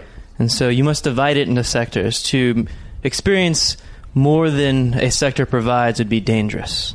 Yes, if we have too much fun and too much discussion about, like maybe say 2 sectors at once, it would be too much for sort of a normal mortal man or woman to handle. Mm-hmm. So that's why we've divided it up into different sectors. Because if we were to talk about all of City Walk at once, who knows what would happen to us. We would just be exhausted, or we'd be here all day, all week. And many people in this city or visiting Los Angeles from other cities have gone up to City Walk, and I can only imagine. I mean, there's no wrong way to do City Walk, but there's also a perfect way to do it, and it seems to me, Sector Keeper, that by laying out the divine sectors, you are providing your ideal way of experiencing this mall. I would call it a perfect sort of roadmap. Yes, look at it as a roadmap. A roadmap that will provide you many things. Discoveries of popcorn. Ooh, okay. At Popcornopolis. Discoveries of board shorts. Oh, okay. At Billabong. Discoveries of watches at Fossil. Oh, okay. Discoveries of water massages at Zen Zone. Ooh. Okay. And discoveries of well-priced women's fashion at Angel. Just like scarves and stuff? Yes, like scarves and dresses. But at a reasonable price. But a reasonable price, yes. Fashion forward, but a reasonable price. Okay. And that is your first sector. Okay, that's Sector 1. Sector 1, Billabong, Popcornopolis, Fossil, Zen Zone, and Angel. My boys. We're your boys Venture into the sector. Discuss, but be careful. If you go outside of the sector, my spirit will burn in hell. Wait, what? Oh, no. Well, spit out the drink I had in my mouth. Really? That's what's at stake here? Yes. Oof. Each sector will help piece together my soul. Oh, wow. Once you accomplish each sector, you will get a sector stone. Okay. 19 sector stones make up my soul. Oh my God! Wow. So please go forth, be careful, and I'll be here watching over you as your guardian. Okay. Guardian. So we're like setting you free. Sorry to bring you back real quick. Yes, I'm still here. So we're setting you free. So like you can hang out, but like we're setting you free basically. Is it like Casper, where like you have unfinished business, or? Yes, I have unfinished business in the City Walk. Okay. I can't get into the details. I'll tell you more as you discover more. Okay. All right. Great. But just know that I will go to hell if you don't do this. Okay, well, that's a lot to put on us. Huh. Perhaps no podcast has followed a more bizarre and self-destructive trajectory than the Podcast for Laundry. Originally pitched to us as a podcast to do your laundry to, we honestly had no idea what we were getting into. Over the course of the last year, host and laundry obsessive Brett Davis has been arrested during a live recording, gotten married to a bottle of Tide detergent, and pissed off pretty much every guest that has been unfortunate enough to be booked on the show.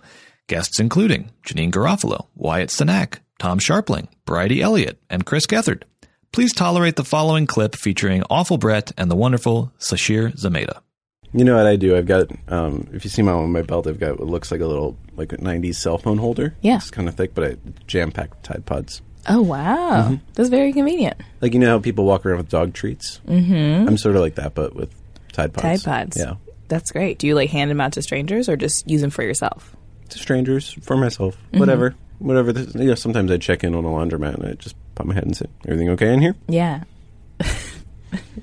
That's really nice of you. And then if it's never happened, but if someone's like, I forgot my laundromat, my card, and now I don't have my detergent, I'd be like, hey, and I toss them a Tide Pod. Wow, that's like a commercial. Yeah. For Tide Pods. I'd be worried that they would melt. Do you do commercials? I don't well, yeah, I do. Okay. I used to do more than I do now, but yes. Do you know any advertising agencies? Not like, I don't have like good relationships with any, but I know of some. Are you looking for sponsorship? Well, yeah. I wish Tide. But I think I have a lot of great laundry detergent commercial ideas. I'm sure you do. Mm-hmm. There was one commercial I auditioned for, actually for Tide. I didn't get it, but I auditioned for it. Oh my God. And it was like a mom role where you had to like be with a kid who was messy. Uh-huh. And those auditions with other kids are always weird because you don't know the kid, but their mom is there, and you're like trying to like convince them to like chill out and be okay with this new adult in this very strange situation. Interesting. There was one I did for Loves where I had to hold a baby, and that was very strange. And it like a live baby? I had to hold a live baby, and they were like, the casting people were asking me questions like, do you like kids? Do you like being with kids? And I'm like holding it as far away as possible, like, yeah, this is a blast for me. And it wasn't, because it was wet. It was a very wet baby. Most babies are wet. Was it one baby like kind of being passed around all day? I think they had multiple babies being passed around. I think that baby maybe did a couple auditions, and then they're like, okay, we get what that baby's deal is, and then they bring in another baby. Do you still have your sides? I don't. No. Oh, that would have been a fun segment. Yeah. Sorry. It's like sort of living your dream. Yeah. I mean, I've done other stuff since then, but I could be the baby. You could hold me like a little baby. no, you're a little bigger than a baby. Oh, yeah, but I could be a little baby. I need my laundry done. The baby didn't have lines. It was just the adult that had the lines. So, baby just sat there. Coo. I could coo. You could. Do you want to improv this? Okay, yeah, let's do it. Okay. Wow. Should I get in your lap? No, you can stay right there. Okay. And we'll just pretend that you are in my lap. Okay. All right. As a busy mom, I don't have time to just clean up all the time. When I'm on the go. When I'm on the go and my son's on the go, I use Loves. Yeah, that seems great. Yeah. That was really great. Good. What do you use? Loves. What's Loves? The diaper company. Oh, I thought we were doing a laundry commercial. Oh, let's go back and do a laundry commercial. Please. Sure. Okay. Thanks. Yeah. I'm a busy mom, and I don't have time to just run around and pick up my kids' clothes all the time. As you can see, little Herbert gets very upset often. So when I need to get my kids' clothes ready to go,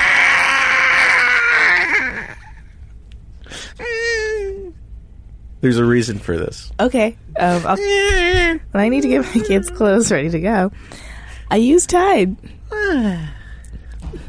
Imagine upgrading your wardrobe with luxury essentials at unbeatable prices. Quince is here to transform the way you shop with a range of high-quality items priced within reach. Mama, okay, so what they do is they send us some credits so we can go on their website and buy some items.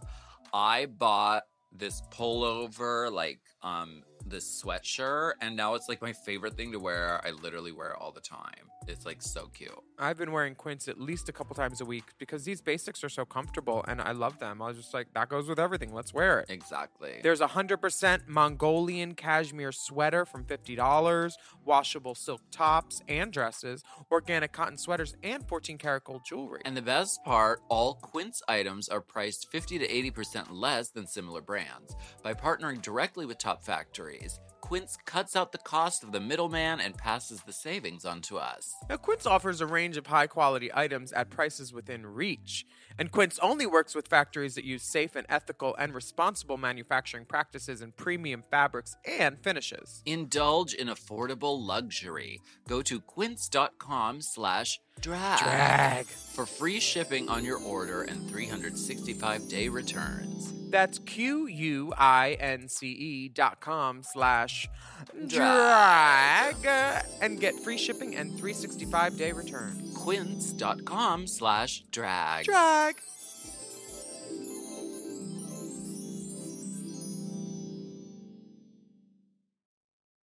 Warmer, sunnier days are calling. Fuel up for them with Factor's no prep, no mess meals. Ooh, I'm thinking something al fresco. Meet your wellness goals in time for summer thanks to the menu of chef-crafted meals with options like Calorie Smart, Protein Plus, and Keto. Factor's fresh, never frozen meals are dietitian approved and ready to eat in just 2 minutes. So no matter how busy you are, you'll always have time to enjoy nutritious, great-tasting meals. Have you tried the Factors? I've loved the Factors. Oh, It's been the it factor for me, actually, for a while because there's so many different choices. Like, you have 35 different things to choose from every week, and they're all different, and it's like, I love the variety because with 35 different meals and more than 60 add-ons to choose from every week, you'll always have new flavors to explore in your mouth. Crush your wellness goals this May with dietitian-approved meals and ingredients that you can trust. Keep kitchen time to a minimum. Factor meals are ready in 2 minutes. No shopping, prepping, cooking, or cleaning up. Head to factormeals.com/drag50 and use code DRAG50 to get 50% off your first box plus 20% off your next month. Ooh, that's savings you can taste. That's drag code DRAG50 at factormeals.com/drag50 to get 50% off your first box plus 20% off your next month while your subscription is active. Oh, see? Look how happy he is now that I'm using Tide. Tide Pod. Those were your first words. Tide Pod. Oh, don't eat it. Don't eat it, sweetie.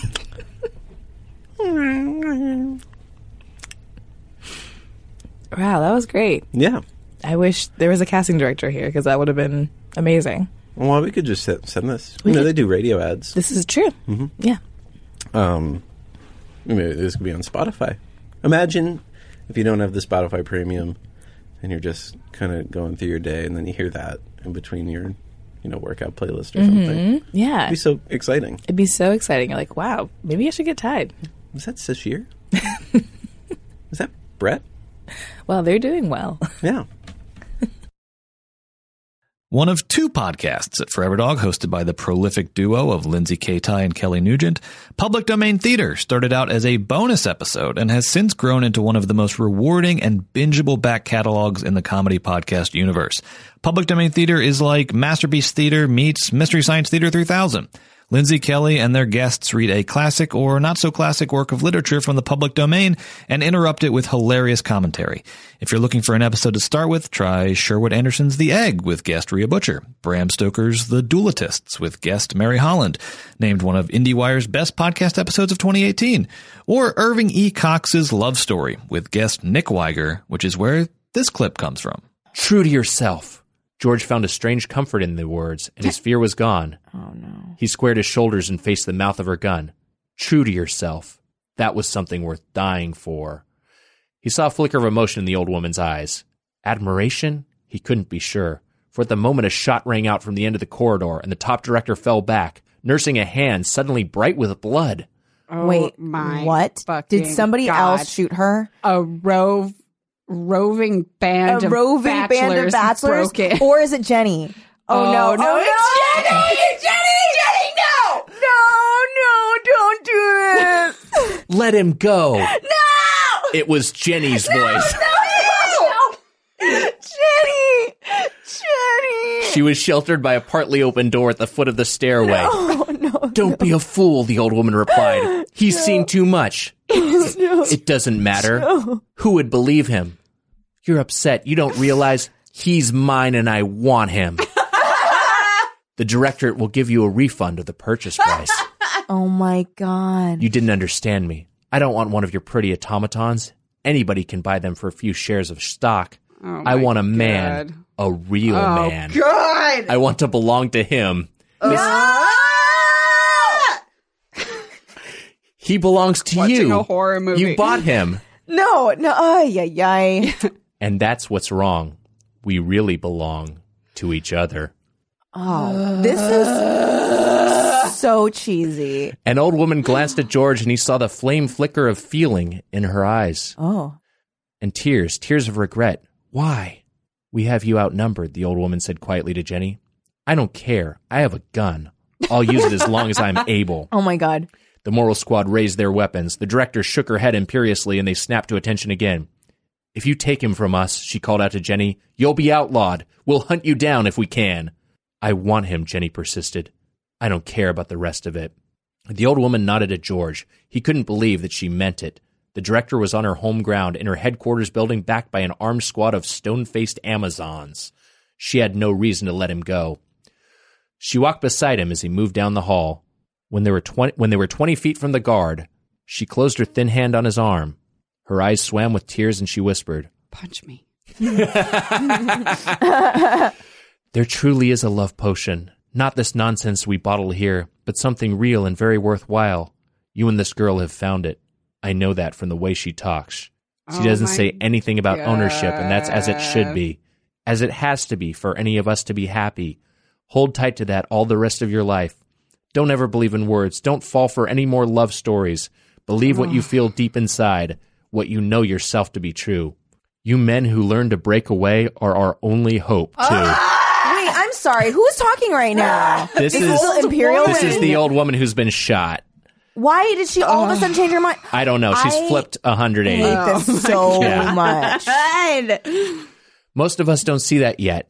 I do. I know what it used to be like. Someday there may, so she's like over 90 years old. Yeah. Someday there may be enough men with the stamina to take back the place of dominance that we stole from them. God! We thought we wanted it. For decades before, we had been screaming about women's rights. No! Oh my God. This is horrible. This is the scariest story This is a nightmare. This is horrible. This is horrible. This book, this story. Her thin lips twisted in a sneer and she spat her disgust. Oh. Finally, we took what we wanted and it turned to ashes in our hands. We made our men playthings. We made them slaves. And after that, they weren't men anymore. But what we stole isn't the sort of thing you can hand back on a silver platter. I thought she was shot. Why is she talking so long? I'm gonna throw I don't know. I'm going to throw up too. I hate this. But Seriously feel nauseous. But what we stole isn't the sort of thing you can hand back on a silver platter. You men have to get enough courage to take it away from us. Oh my God! Her grip tightened on his arm. No. There's a fire door at the end of the hall. If you push the emergency button, you'll close it. That will give you a 5 or 10 minute start. I can't help you anymore. They were abreast of Jenny. She seized Jenny's hand and thrust it into his. Beat it, kids. There's What? there's a bachelor camp on the North Ridge. You can make it. Bachelor camp. And from here on in, what he says goes, the old woman added. Are you kidding me? Don't forget it. One of 2018's fastest growing podcasts, an absolute phenomenon that's just getting started, please enjoy the following clip from Race Chaser, an episode-by-episode discussion, dissection, and dissemination of RuPaul's Drag Race hosted by the franchise's very own golden child and prodigal son, Alaska Thunderfuck and Willem. And if you live in the Los Angeles area, do not miss Race Chaser's very first live show taking place Friday, January 11th at the theater at the Ace Hotel. Tickets on sale now at racechasertickets.com. Now, for this challenge, for the first time, there's a live studio audience and a fake band. The band is Love definitely a fake because you band. could tell it's the track, and then you're like, I love okay. a fake band. Like, it's nowadays, they would have the pit crew doing it in their underwear. Oh, for sure. That's With very, no shoes. Like, yeah, that's It's very rocker, no shoes. No shoes. Yeah, for sure. I don't want to see a sock on the Go-Go Boys. Go-Go Boys, please keep your socks on. The health department's coming by tonight. Matching socks, please, tonight. No holes. What'd you say? So the girls, the basic rundown is, I think, from kind of like top to bottom. Jessica surprises and really delivers and is confident.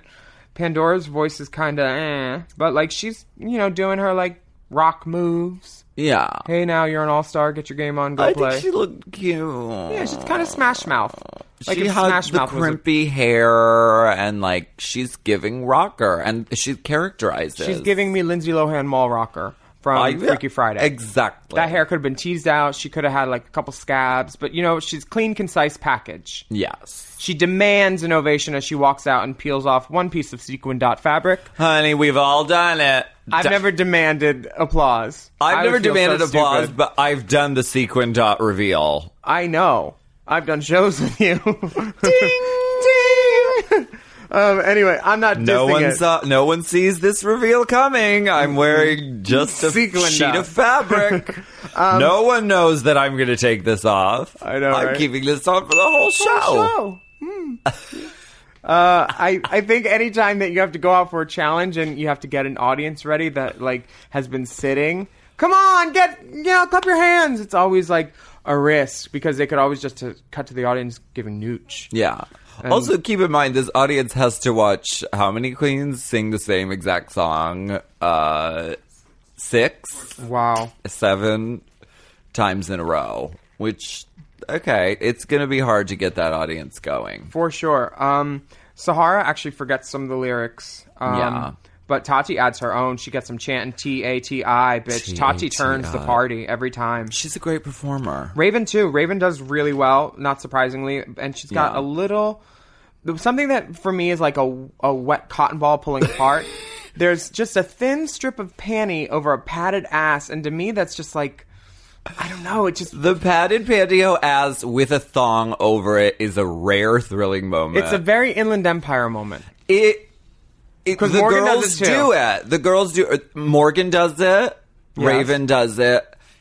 It doesn't, to me, resemble a real ass enough for it to be like, for it to have the impact that a thong is supposed to have. Yeah, I'm not saying put on depends, but put on a light panty, a French cut, a brief. Yes. It draws attention to the wrong area. It's like, oh, okay, that's, It's more for drag queens than it is for like the audience. Sure, because 100%. it doesn't. I mean, and Raven like keeps turning around and like showing her ass off, and it's like a loaf of bread with like a piece of tape over the middle. 100. It doesn't resemble an ass. And the seam from the pantyhose is off center. That happens, okay? I'm not going to knock off points for that. A girl presentation. I'm not going to knock off points for the presentation. Anyway, but she fares well. Rue's living because she looks like Rue's baby stepdaughter. She has a tattoo of Jinx Monsoon on her forearm as She looks like Terry Nunn. She's selling it. They love it. She has Terry Nunn's hair on, basically. And I believe that's an exposed corset. Ding! 100%. Tyra is exposed corset. Now we do available. it every episode for season 2. Tyra is dressed like Beyonce does rock, basically. That wig has been around the world at this point. It has that multiple Morgan McMichael's stamps. All Stars promo wig has been around the world. For sure. And she's giving Beyonce choreography, codography. She walks backwards like Beetlejuice at one point and says, I'm going to do this. If you this is the case of the clothes are taking over. Mm-hmm. And it's, especially for rock and roll, it's supposed to be about connection with the audience. Visceral, in the moment, free.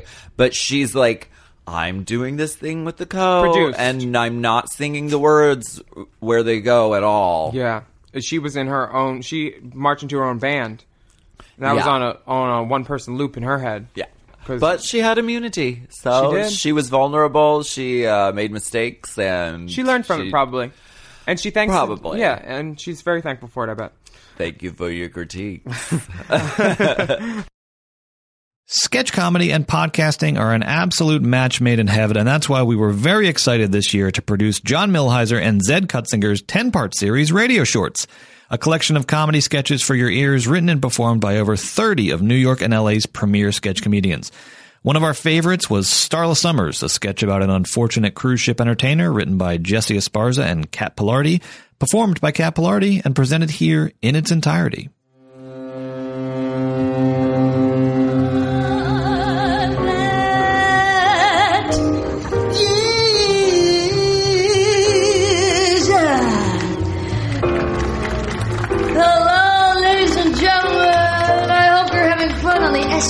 Infinity cruise ship to Fort Lauderdale, Florida. I'm your cruise ship singer, Starla Summers, and I've been singing on this deck for 9 hours straight, no breaks. And my skin is literally burning off my body. This girl is on fire, yeah. Now, Gloria Glamour, if you're out there, please come and relieve me. Oh, she's got her head in the clouds. She's burning it down. This girl is on fire. I'm talking about me. I am on fire. This is a cry for help. But enough about me. Does anyone in the audience have any sunscreen? Blankets? Hats? One hat. Anybody with a hat? Oh, I'll come to you. Yeah! Oh, Mama's got a brand new hat. Ow! Ow! Ow! Oh, everything hurts to the touch. Jesus. Can't wear a hat. All right, never mind. That is the most pain. This scalp is on fire. You get what I'm doing. How are you guys enjoying the cruise? Huh? Now, let's not forget the SS Infinity is your destination cruise ship and ranked in the top 5 shrimp buffets in the Western Hemisphere for a cruise ship. Thank you, Time Magazine! Yay! Oh, I'm going to sit down because, baby, I'm feeling dizzy. Ah! How did my asshole get burned? Oh, no. Oh, how about a joke? Here we go. If I don't die of an intense sunburn today, I will definitely develop a melanoma. Or at the very least, basal cell carcinoma, because skin cancer runs in my family. Who wants a conga line?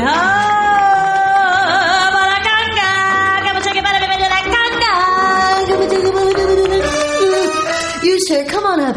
Yeah, let's start a conga line. Hands right on the shoulders there. Ah!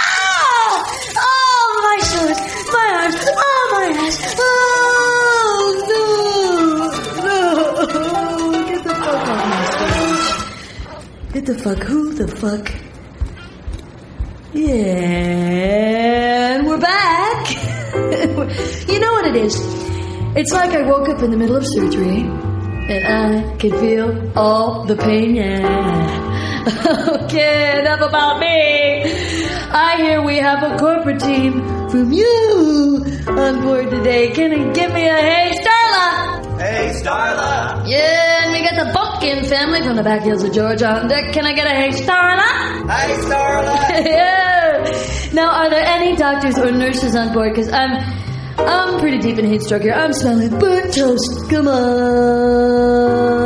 doctor, give me the news. I got a bad case of loving you. Come on, a bad case of skin peeling right off my body here. Woo! Ew. I'm feeling kind of shaky here. I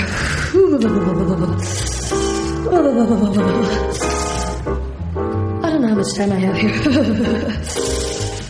But more importantly, we have some newlyweds on board today. Yes, we do. We got some newlyweds. No, I'll come to you. Diane, this goes out to you from Richard. Just gonna walk right off the stage here. Oh, that is a drop! A 3-foot drop! Down off the lip of the stage! Okay. Is for the way you look at me. Oh, is for the only one. I'm so sad. I thought I would be with my family when I died. Happy marriage. Good night forever. Oh!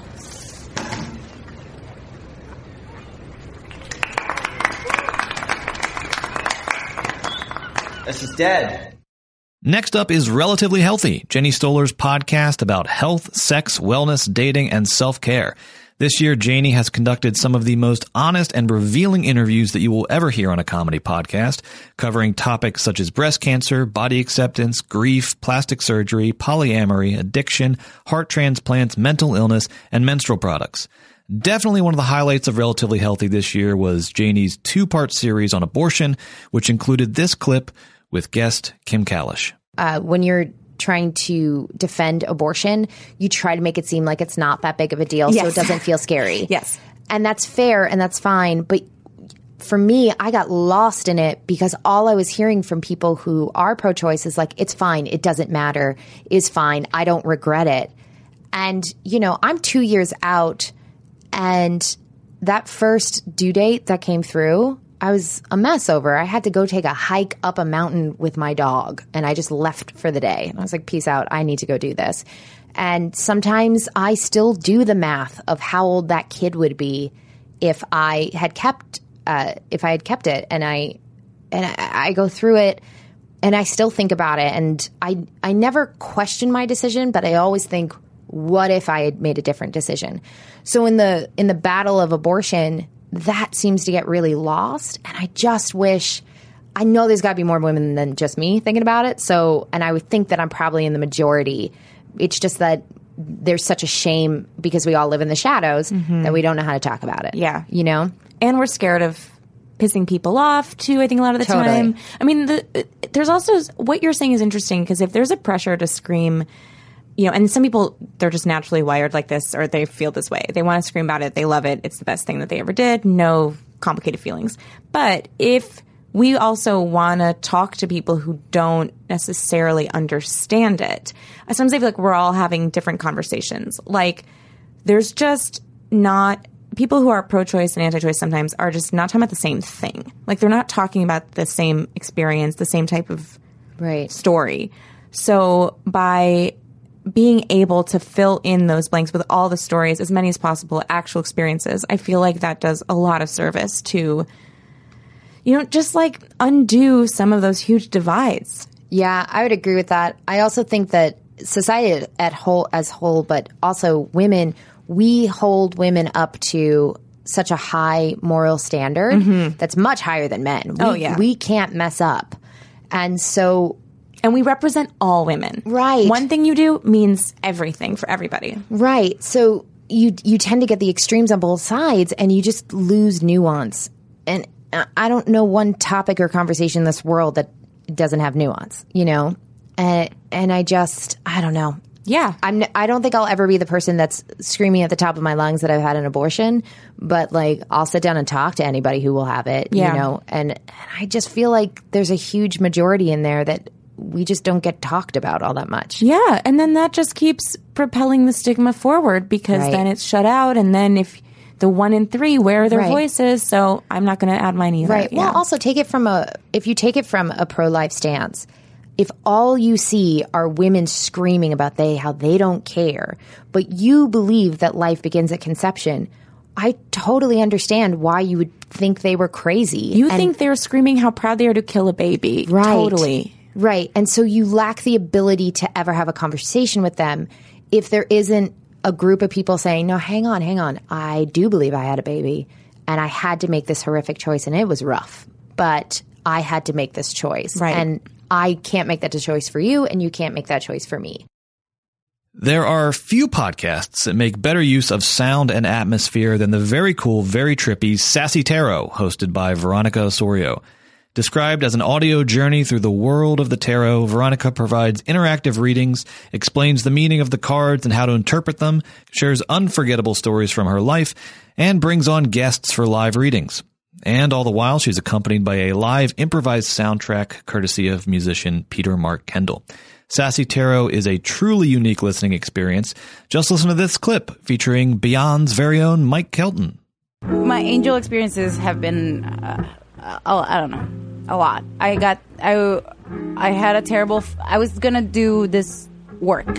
I was hired as an actress for this high level thing. Mm-hmm. And I had a terrible, random, like out of nowhere fight with the producer. Mm-hmm. I have never fought in my life. I'm so against conflict. I don't know you as a contentious person. I don't know myself either. I know that I get upset about it. Conflict makes me very stressed. I will say things frontally, but I don't know how that escalated. So, and it turned into mostly it was me in a corner being like defending myself. And So I felt like a caged animal, and that has never happened in my life. Oh, and I I'm left so sorry. very, like, thank you. I left very, like, shaky and was like, fuck, that has never happened. I try to, like, look back and regret having reacted or said, and I couldn't regret really anything. So I was kind of calm that way. Like, I don't think there's one thing that I could have done differently, frankly. Yeah. Honestly. But I don't even regret it. Yeah. And not in a bad way. Like, I wish maybe it wouldn't have gone that way, but I don't regret it. But I couldn't get this, like, terrible, yucky post-fight, like, doom, you know, like, this, like, darkness aura. in your, in your heart. So I went 2 days later to get a Reiki session because I wanted to clear that energy. And also, I was, frankly, losing my mind. I felt like they put, like, energetic, like, grips on me or something. Yeah, that can happen. It can stick to you for sure. If someone gets to you, if they manage to lower your vibration, they get you in a bad place emotionally, I've heard it's easier to get it to attack you. And I have a little story about that. I love. 2 petty stories. Oh, I love petty stories. I love it too. Terrible. So I went to get the Reiki session, and I'm just, like, laying there, and she's doing her thing. But one of the images that I had that was so heavy, so strong, before my accident, I prayed to Michael. I was like, please, Michael, because that's my Italian grandpa, that's his angel, and, like, we all pray to Michael. Not pray to, but ask. So Doreen Virtue is the one who taught me, like, when you want help, outside help, you need to ask. Yeah, you have to communicate with your masters or whatever. Because free will is true. So free will, you're going about your life, and then you're like, I don't know what to do with this, I don't know what to do with this. Instead of using your brain like that, you can just go, anyone who's qualified to help me with this, any idea, any thought, any person, please send it my way because I need this help. And then you at least are opening your brain to receive this solution versus just, like, staying in the asking place. If you stay in the negativity of it, you kind of, like, tear yourself apart. Yeah, because you're not even actively looking for a solution. While when you ask, even if you don't believe in angels, you're asking, so you're putting your mind already in that position. It's literally the idea of, like, asking for help when you need it. Yeah. And people will help you if you ask. Yes. So this is, like, a mental exercise to be like, ask the energies available to please come to you and help you. So I do that. With the accident, I barely, like, I scratched myself, basically, even though it was hard. When the Reiki session was happening, I closed my eyes, blah, blah, blah, and then 2 huge muscular legs came out from inside of mine, and then they were so long that I got lifted from Earth. Like, literally saw the Earth, like, becoming smaller. I'm obsessed with this. So you visualized 2, like, big muscular... I did it. This image, it's like when you're between asleep and awake, that a bunch of images just come, and they're not yours, but they're not a dream. That stage. I'm obsessed. She was doing Reiki, and I was, like, having random images and kind of thoughts, because I'm still kind of conscious. And then 2 huge, muscular, super great, big legs grow from inside of mine. But they were, like, energetic legs. They lift me from the earth. And then I look back, and there's 6 feet long wings. Gigantic. Just I knew it was Michael, and I knew he grew from inside of me. So as to say, like, you're protected from inside out. Lifted me from the earth, and then walked with his 2, it was like milky white with, like, a blue energy lining or something, walked me from where I was on earth to a few steps, and then he slowly put me down, and then I landed in a different place, and then more images came, like, that image went, and then I realized, I was like, oh, I woke up, and then I told this girl who was doing Reiki to me, and she was like, oh, that was Michael. And I was like, yeah, that's what I thought. She knew it was Michael? Yeah. She was like, this is Michael. And I was like, okay, shit. yeah, it was Michael. Oh, my God, this story. I know, it's crazy. It is a bold move to introduce yourself to the world as the sister podcast of Las Culturistas, but that is exactly what Catherine Cohen and Pat Regan did this year with their podcast, Seek Treatment. And over the course of 20-plus episodes, they have proven themselves more than worthy of that title. In fact, Seek Treatment and Las Culturistas were just named Best Extended Podcast Universe of 2018 by Vulture. Wow, I didn't know that was an award. Each week, Kat and Pat invite on a guest to have a fun, flirty conversation about boys, sex, fucking, dating, and love. And the proof is in the goddamn pudding, people. Please enjoy this clip from the episode Sucking a Dick is My Wedding with guest Amy Solomon. I'm going through a lot of changes right now. I really feel like I'm growing right now. I think I'm growing right now. Oh, good. I think I'm in this place where I'm getting things that I want. And I think in like 3 years, I'll have everything I ever wanted. Mhm. What I'm scared of is as I'm I like know. getting closer to the things I want, I'm realizing it not, I'm seeing it not make me happy. And I'm like, oh my God, this dragon I've been chasing for a decade is going to be a golden calf and I will never be happy. I feel like my life is so perfect right now and everything good is happening. I need to just enjoy it instead of being anxious all the time. I do feel like you have to, I don't know, I don't quite know how to do it, but like you perform, I was thinking about it last night with you performing at Joe's Pub, like a literal thing you dreamed of in high school. I know. Like, how do we stop and be like, holy shit? Even for me, something as simple as like when I suck a dick, I'm like, I used to always want to suck a dick. Absolutely. Destroy the moment. I was like 23. I remember being 23 and like having a dream that I sucked a dick and I was still closeted and I was like, I wonder if I'll ever in my whole life suck a dick. So just even in something as simple as sucking a dick. Yeah, you should be celebrating the dick sucking a dick is my Joe's Pub show. Your Joe's Pub show at the Duplex. my Joe's Pub show at the Duplex, where ticket link is now available. This podcast will come out the day of Sucking a dick is and Joe's Pub show is Catherine's wedding. So by transitive property, sucking a dick is my wedding. sucking a dick is Catherine's wedding. Wait, I'm obsessed with the transitive property and Joe's Pub is my wedding. Now listen. The second podcast in this episode, hosted by Lindsay Katai and Kelly Nugent, is the absolutely beloved Teen Creeps, a weekly book club of YA pulp fiction from the 80s and 90s, which joined Forever Dog at the beginning of 2018 and proceeded to rip through an incredible run of episodes, tackling titles such as R.L. Stine's The Prom Queen, Christopher Pike's Starlight Crystal, and L.J. Smith's Daughters of Darkness. Named one of the 25 best podcasts of 2018 by Cosmopolitan, Teen Creeps is, quote, the book club you wish you had when you were young. Except it's even better that you're discovering it now because you'll get more of the jokes. And beyond the books, one of the most compelling parts of Teen Creeps is the seemingly endless amount of awkward, hilarious, and exquisitely relatable coming-of-age stories that Lindsay and Kelly share, including the following clip from the episode on R.L. Stine's Cheerleaders, the Third Evil, in which Kelly introduces us, for the first but not the last time, to her very, very unforgettable aunt. So I have an aunt. Who nervous about where this is going. Makes everybody do things for her. And like, she's very strange. Like when she's talking to you, she'll get out this little notebook and like take notes on what you're saying. Whoa. Yeah, she's intense.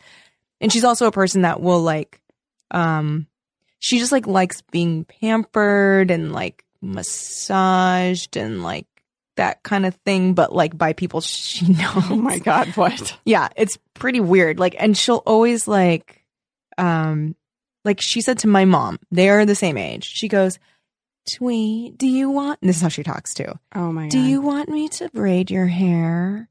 And my mom was like, what? And she's like, I just love the feeling of when people play with my hair. And you have such beautiful hair. Do you mind if I play with it? Oh my God. But she will do things like that. Like she watch an ASMR video, lady, and get the fuck out of my face. She will like, I remember when she used to stay at my grandparents' house, there's like a guest bedroom and a guest bathroom. She would go into my grandparents, and both had bathtubs, go into my grandparents' master bathroom, take bubble baths, leave the tub completely full with bubbles, bubbles all over the floor, and then just take all of their towels, use every single one of their towels, and then put them wherever she would like end up going. Then when she'd put all the towels like on the kitchen table or whatever, wherever she was like done with her towels. And my grandma was like, oh, when you're going upstairs, could you bring the towels up and put them in the hamper? And she was like, oh, a wet towel is too heavy for me to hold. Oh my God. Mm-hmm. Oh my God.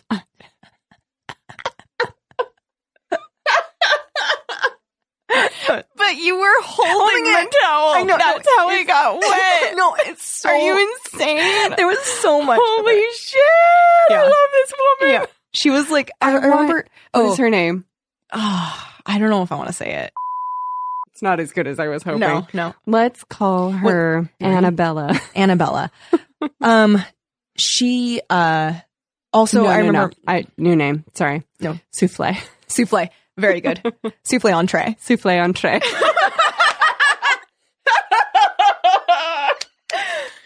Can you just go, hello, I'm souffle entree, and then say the thing about braiding hair again? Okay. Oh, no, I'll do an actual line that she has said at the beach. Good. Hello, I'm souffle entree. Can you put suntan lotion in between my toes? Oh my for me? God, shut the fuck up. No! And then her husband did it. No! And we were all like, ugh! Souffle entree, you are too much. So this is when my dad's driving. Oh, Mark, can you please slow down when you go over the speed bumps? Don't leave before I place my seatbelt on. This woman has also gone whitewater rafting. So it's like, she also has like 1,000 ailments. Everything about She's these stories. 1,000 ailments. She like, it's like, I need my tinctures. Okay, here's an example of something that happened. Okay, my grandma's like on her deathbed. She's dying. Everybody's in town. We're all waiting. What a way to intro. Yeah, we're all waiting in the waiting room. Me and my cousins, who are all fairly normal, are all sitting here just feeling, a little bit sad, but also kind of punchy and weird. My aunt, first of all, she was like, I have to go to the bathroom, and I had to go also. So like I went to the bathroom, and then she was like, oh, it is so nice of you to come with me into the bathroom. And I was like, I'm just going to the bathroom. Then, so she comes back, we're all sitting. She opens up she brought a cooler to the hospital, gets out a Costco-sized thing of applesauce. Oh my God. Like slowly and daintily like unscrews the top, gets out her spoon. No. Eats one spoon. No. Closes the No!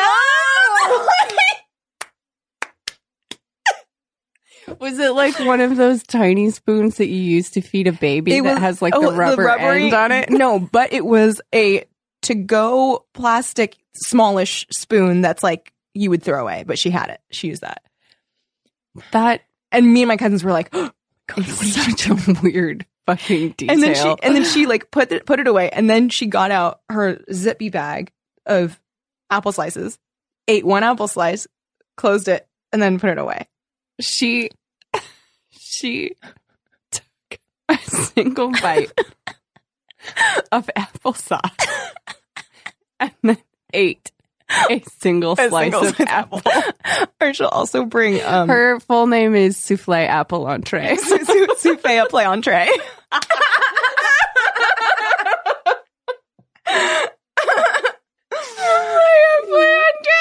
Souffle Apple Entree. One thing that we here at Forever Dog will always remember about 2018 was getting the privilege to reboot Ben Acker and Ben Blacker's legendary podcast, The Thrilling Adventure Hour. Renamed The Thrilling Adventure Hour Treasury, we've released 3 episodes so far, with many more on the way, featuring the triumphant return of classic segments such as Sparks Nevada, Marshall on Mars, Beyond Belief, and the cross-time adventures of Colonel TikTok, as well as new tales, new writers, new guest stars, and a bold new sound. All Treasury episodes are recorded in studio with expansive sound design and new musical themes and arrangements. You can expect one new episode from the Treasury every month in 2019, as well as a previously unreleased live recording from the Thrilling Adventure Hour Vault. And if you want more of the Thrilling Adventure Hour, you can access the entire back catalog, complete libraries of classic segments, and bonus content on Patreon at patreon.com/thrillingadventurehour. But in the meantime, please enjoy this holiday-themed rendition of Beyond Belief, featuring Paul F. Tompkins, Paget Brewster, Rob Benedict, and Hal Lublin. It's time to send the little ones to dreamland and set your radio's dial to spooky. Bolt the doors, lock your windows, and steel yourself a mysterious suspense in this evening's final feature, Beyond Belief. Meet Frank and Sadie Doyle, the toast of the upper crust, headliners on the society pages. And oh yes, they see ghosts. Who cares what evil lurks in the hearts of men? Unless evil's carrying the martini tray, darling. Join the Doyles in tonight's dark episode, If These Walls Could Talk. Our story begins in a penthouse apartment of the famed Plaza Hotel, where Frank and Sadie Doyle are about to taste the unknown. Eggnog! Eggnog. Here goes. Oh my! This tastes like the punchline of a joke in which a cow has walked into a bar. I care for neither the joke nor the drink. As you suspected, the recipe was clearly incorrect. How much bourbon do you think would be sufficient to nog an egg? All of it, I imagine. If not more, I can still taste it. Take this, darling. The most astringent martini I know how to make. For emergencies only. You had it ready, didn't you? Anytime an uncertain mixer is involved, my Boy Scout training kicks in. I do so love a man in uniform. That did the trick. Shall we investigate the rest of this gift basket from the Vickers? No reason to punish the other gifts. What else have we got in here?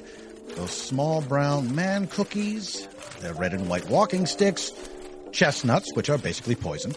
Speaking of which, freshen your drink? Look, Frank, a present. Shall I undress it? Only if you wish for me to be jealous of it. I do.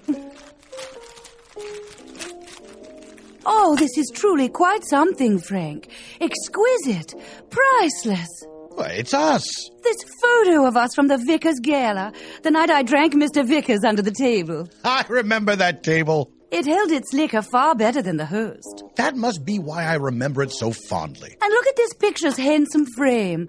On the back he's written, "To the most winsome couple in Manhattan, Merry Christmas." Christmas! Is that still happening? Oh, Frank, we didn't get Mr. Vickers anything, and he got us. Well, let us think of something to get him. He's got everything he could ever want, save a stronger tolerance. How about you fix us another couple of rounds to think by, and I'll hang this picture on that wall. So rugged. Aren't I? Now, where is that instrument used to hang things? A hammer? Yes, and that which is hammed? A nail? Here you are, my rugged darling. All right. It's just like dispatching a small vampire. You line up the stake, in this case a nail, and... Ow! Ah! Who just screamed? You did. And who before that? I did. It was me. Your wall. These walls can talk? Just this one. Just me. The west wall. You're my favorite wall.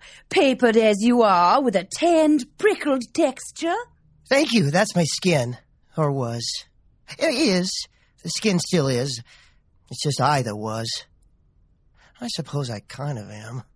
So what precisely are you? And what exactly were you? I'm this now, but I was a man. 100% human. A human man? The Plaza man said it was ostrich. Nope. All me. Definitely me. I remember because it really hurt to get flayed alive.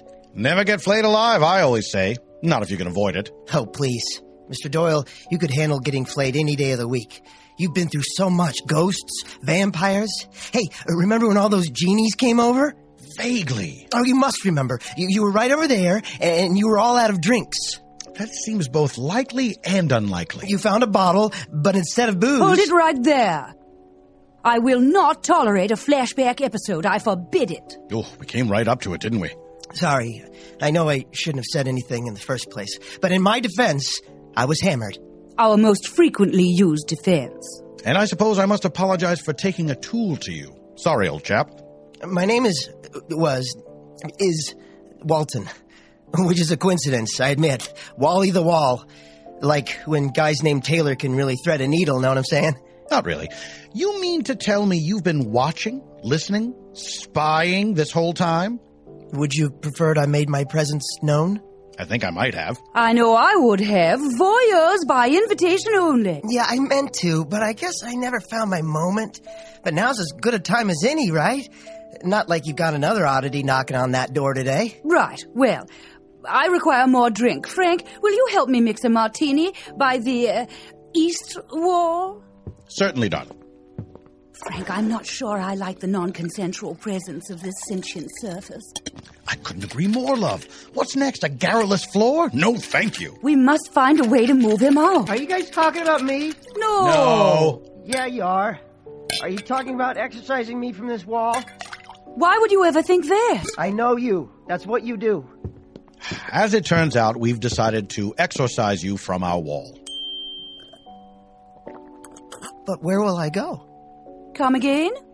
The spirits you exorcise, do you know what happens to them?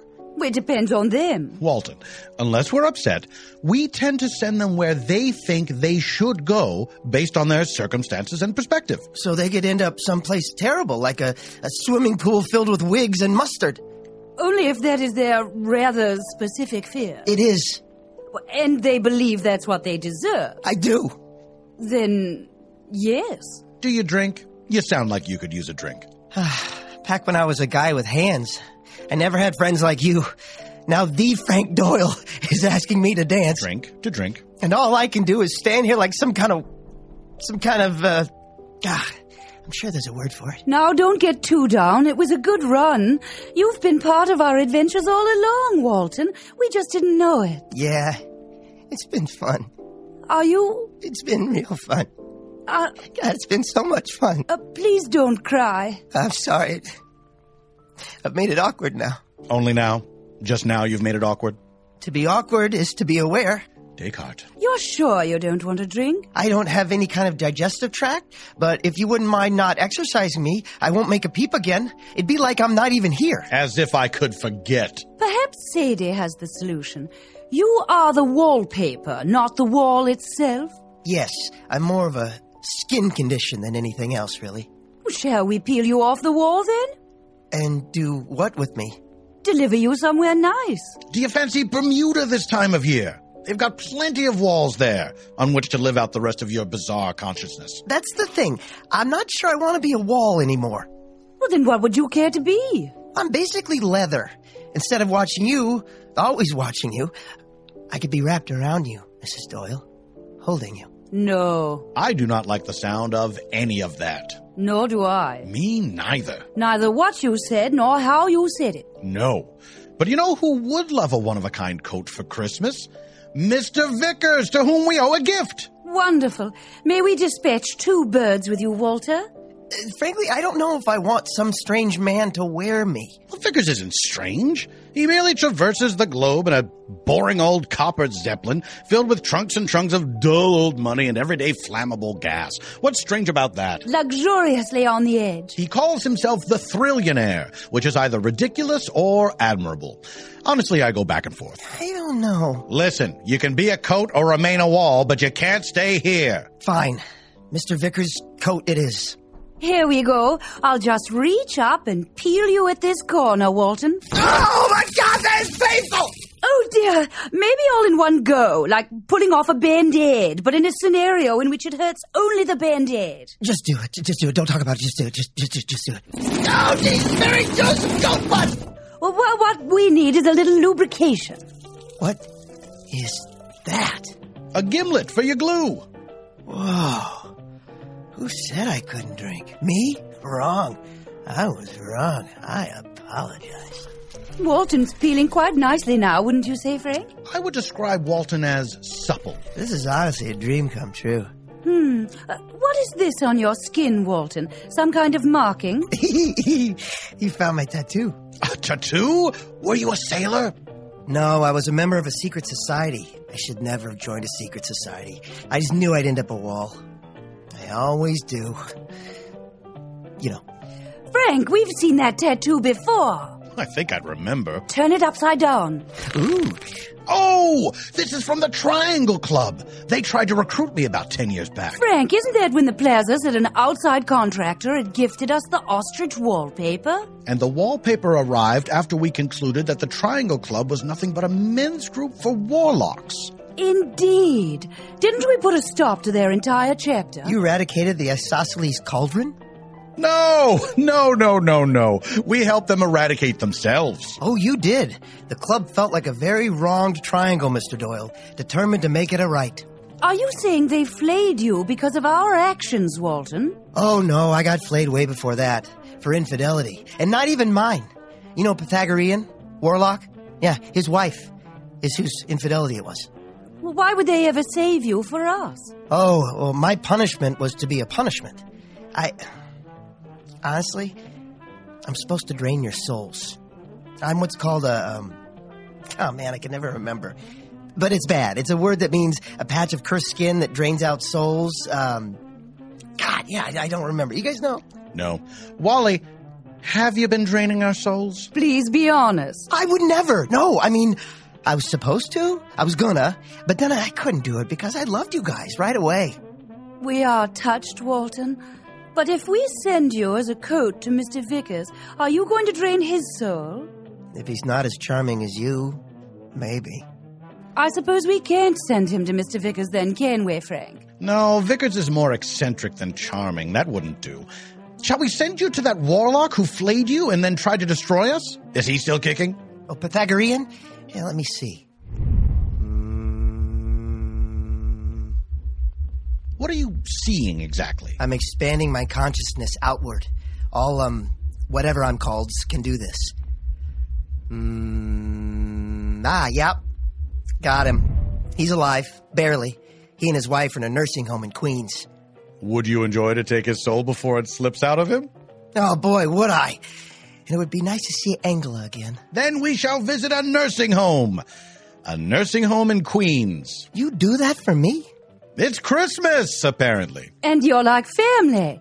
Family we do not want to stay with us, which is just exactly who you deliver to a nursing home. In Queens. Then it seems like we've got this Triangle Club situation squared away. I'll roll you right up now, Walton.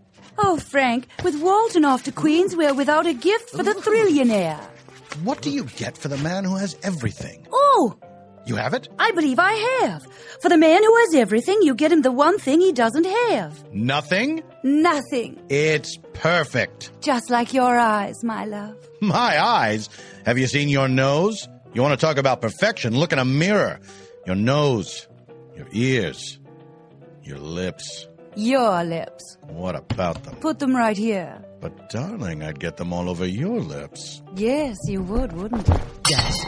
But they're perfect. Hey, guys. They can take it. Guys, you're on me. Guy, hey, guys, could you move me to the east side of the room? I always kind of want to see what it's like over there. Oh, God. If I could, don't want to interrupt, but guys. And so, Frank and Sadie find themselves walking tall in the face of a talking wall. Revenge is a dish best left unserved to those married mediums, lest they find out about it, get it drunk, and send it back onefold. Join the Doyles next time when they once again walk beyond belief in a horrifying Hanukkah episode titled The Lady of the Latkes, Deedle-Diddle, Doom.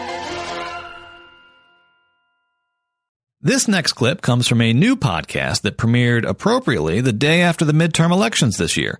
It's called This Is What Democracy Pod's Like, and it's hosted by comedians and progressive firebrands Billy Domino, Oscar Montoya, and Kate Friedman. Each week, Billy, Oscar, and Kate trade hot takes on the week in politics, take the temperature of the resistance, and interview unforgettable guests like young Al Gore, death-obsessed Dan Rather, sexy Wyoming politician Ross Dennison, and the head of non-practicing lesbians for Ted Cruz, Cheyenne Dykes. In the following clip, Billy and Kate read selections from their post-midterms congressional erotic fan fiction. Enjoy. We've got that Democratic House coming up in January. That'll be sworn in, and Pelosi's likely going to take back that gavel. We'll see Marcia Fudge coming forward. Who knows? But we've been waiting for this for not even just 2 years since Trump was elected. We've been waiting for this for 8 years now, since 2010. That's right. And we've had some ideas in mind of what might happen when that house is taken back. Absolutely. Ideas that excite us. Yeah. Ideas that make us whisper. Ideas that make us scream. But Kate and I have written up some stuff. Oscar didn't, because Oscar was busy last night. What? What were you busy with, Oscar? He has no answer for that. He's just touching his coffee as if it's going to save him somehow. It's not. Kate, do you want to read your little story? Show us what's in your brain, what you're hoping for we get politically out of this house. Thank you for the invitation, Billy. I'm really excited to have an outlet for my excitement about the house and my own sexual energy. The air was heavily perfumed by fresh, glistening sampler baskets. Abby was so excited she could barely take a bite as Nancy Pelosi kept talking to her on and on and on.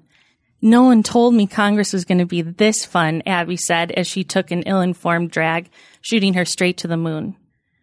I'm with all that, Nance, but I'm going to be all up in that probe, giving my best O face. Oh, Adam Schiff said as a few people laughed.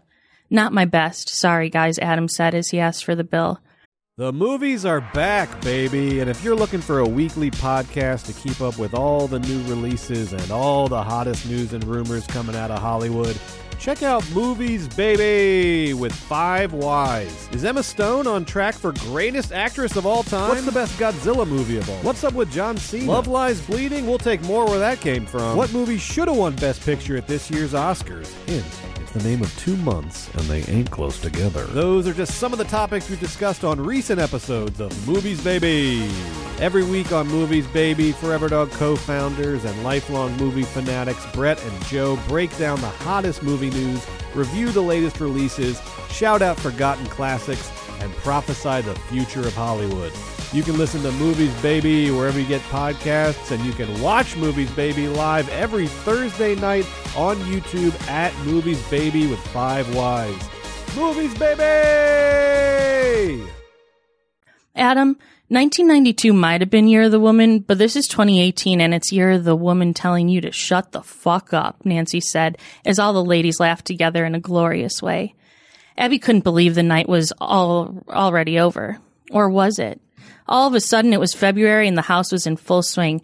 New and extremely strict gun background checks were in play, and community policing totally took a turn for the best, and across the country was totally responsible behind the peaceful burnings of excess guns around the country. Maroon 5 had even played at a recent gun burning event in Austin, and it was dope as fuck.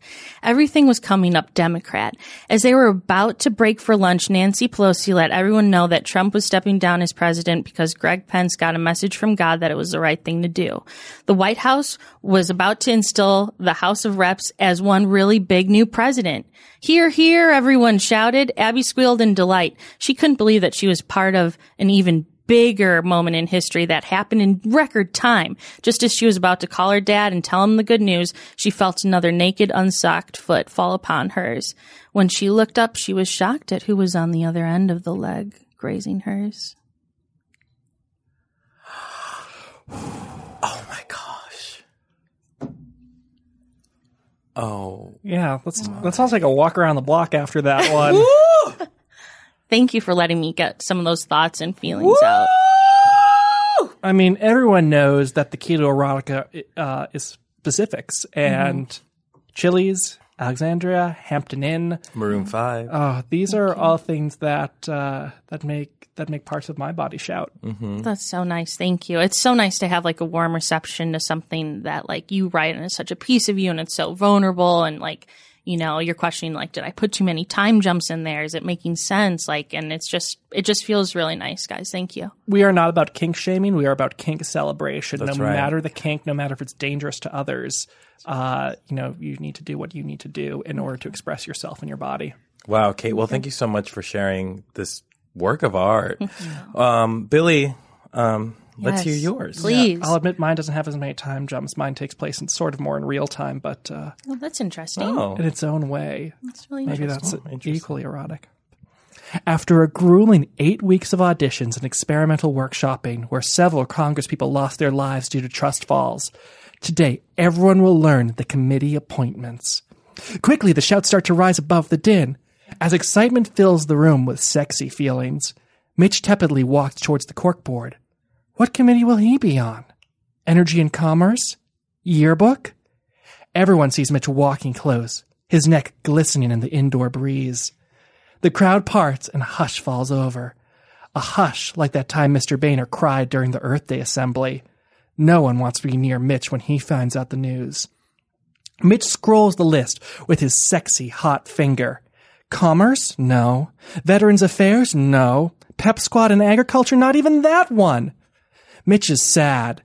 A tear starts to trickle down his cheek as Ted Lieu and Elijah Cummings make out by the junior lockers. Get a room, shouts Jody Ernst through her headgear covered in 4-H stickers. Adam and Elijah do not get a room. They just keep sucking neck, their lips glistening in the indoor breeze. Mitch is about to give up and go home, thinking this new Congress is one he won't be a part of. He'll just have to go home and kill himself like he always does. But just then, he sees one tiny list at the very bottom of the corkboard. It has his name on it, but it's the only name? Oh my God, Holy more. shit. Give us Yeah. more, Billy. That was far too short. Holy crap. If you want more, go to your local library. And write this there on a public computer. Is it a published work that you... I don't know. What do you call WordPress? Is WordPress publishing or not? I don't know. Billy, I'm fully steamed up. I really am. Is it legally published? I don't know. Is this in the Library of Congress? Yes. But I don't know what weight you want to give that. Guess what? Forever Dog has a baseball podcast, and it's about more than baseball, and it's really, really good. It's called Three Swings, and on each episode, long-suffering baseball fan Rhea Butcher reinvents America's pastime with radically sensible thoughts on baseball, history, culture, gender, race, politics, and more.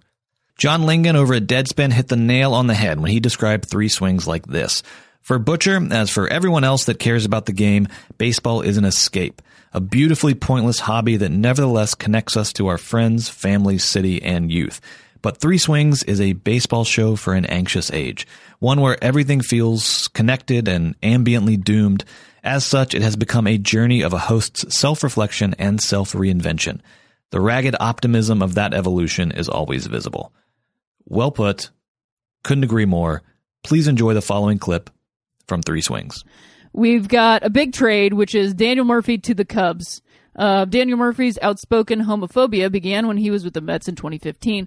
Billy Beane, former MLB player and current inclusion ambassador, was visiting the Mets in spring training to share his experiences as a closeted professional athlete and to discuss strategies to the MLB to become more inclusive and accepting of gay athletes, executives, and fans. And just to put a pin in this there, Billy Beane has since said that he retired from baseball because he did not feel he could come out and continue to play baseball, and he needed to come out. So I think that's an important thing to keep in mind when discussing Billy Beane. I think it's always important to keep a timeline of these things, regardless of what it is, in mind, which you could also consider to be context, that he retired early from not just the sport that he loved and something he was, blessed, I guess, to be able to do. He also had to retire from work, quit his job, essentially, so that he could be his true self. And I don't think we think about that often. We think about, we look at, the internet and everybody's so pro LGBTQ plus IA, like everybody's so pro everything and everybody thinks everything's fine now. But like, you gotta think about these things where, yeah, he's all over the place and they made this position for him, but that's because he had to retire so that he could be who he is.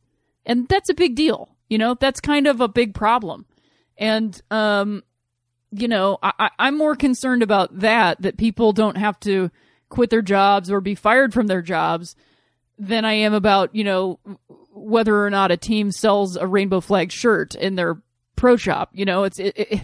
One thing is making money and then the other thing is preventing a human being from doing a job, So I think that both things are important, but one might be a little bit more important for me. So in response to Billy Beane's visit, Murphy first called the idea forward thinking before proceeding to say that because of his Christian beliefs, he disagreed with Beane's lifestyle. The full quote is this: "I do disagree with the fact that Billy is a homosexual. something very specific about Christians using the word homosexual, but whatever. Anyway, that doesn't mean I can't still invest in him and get to know him. I don't think the fact that someone is a homosexual should completely shut the door on investing in them in a relational aspect. I would say you can still accept them, but I do disagree with the lifestyle 100%, maybe as a Christian. Oh, sorry. New sentence. 100%. Maybe as a Christian, we haven't been articulate enough in describing what our actual stance is on homosexuality. We love the people, we disagree with the lifestyle. That's the way I would describe it for me. It's the same way that there are aspects of my life that I'm trying to surrender to Christ. That's a great deal of many things, like my pride, which I think is such an interesting choice of words, and I'll get back to that. I just think that as a believer, trying to articulate it in a way that says, just because I disagree with the lifestyle doesn't mean I'm not going to speak to Billy Bean every time he walks through the door. That's not love. That's not love at all. Now, I have to admit that in 2015, when this happened, I had just started getting back into baseball in 2013, 2014. 2015 was the first World Series that I watched since probably 2006, because I really was out of sports for a long time, men's professional sports for a long time. And I found out about this stuff mostly via like TV clips and then maybe the internet, but I don't really know. It was a combination. And I didn't read the whole quote and I didn't hear the whole quote. And I'll be honest, I just kind of saw homophobic baseball player and went, fuck that guy. And that's on me, number one. I have, in the past, year of this year, really tried to slow down and not just I'm going to say retweet, but it's a metaphor for everything, which is everything has turned into such clickbait where it's boiled down to this essential nature that is an attempt to get your attention and also inspire either rage, panic, or happiness. And so I have tried really hard to, if there's something that I see and it inspires any of those things in me, and it is on a website that is a real thing, I try to take a moment to read it and see if that's what they're actually saying, Because I've seen so many news headlines or tweet headlines that literally do not line up with what the actual article is saying. And it's so disparaging and so frustrating and so toxic for everything that you really owe it to literally yourself to pay more full attention to the things that you want to comment on. I both bristle and completely agree with the idea that there is outrage culture, because I think that for a lot of people, outrage has become the new PC culture, and all of these things are like a toss away, just a way of diminishing someone saying, hey, stop treating us badly. But at the same time, there is also people who just jump on board with a thing and act like it's the craziest, worst thing that's ever happened. Let's all burn everything down. And so there's got to be a middle ground here of going, wait a minute, what is this actually about? What is this person actually trying to say?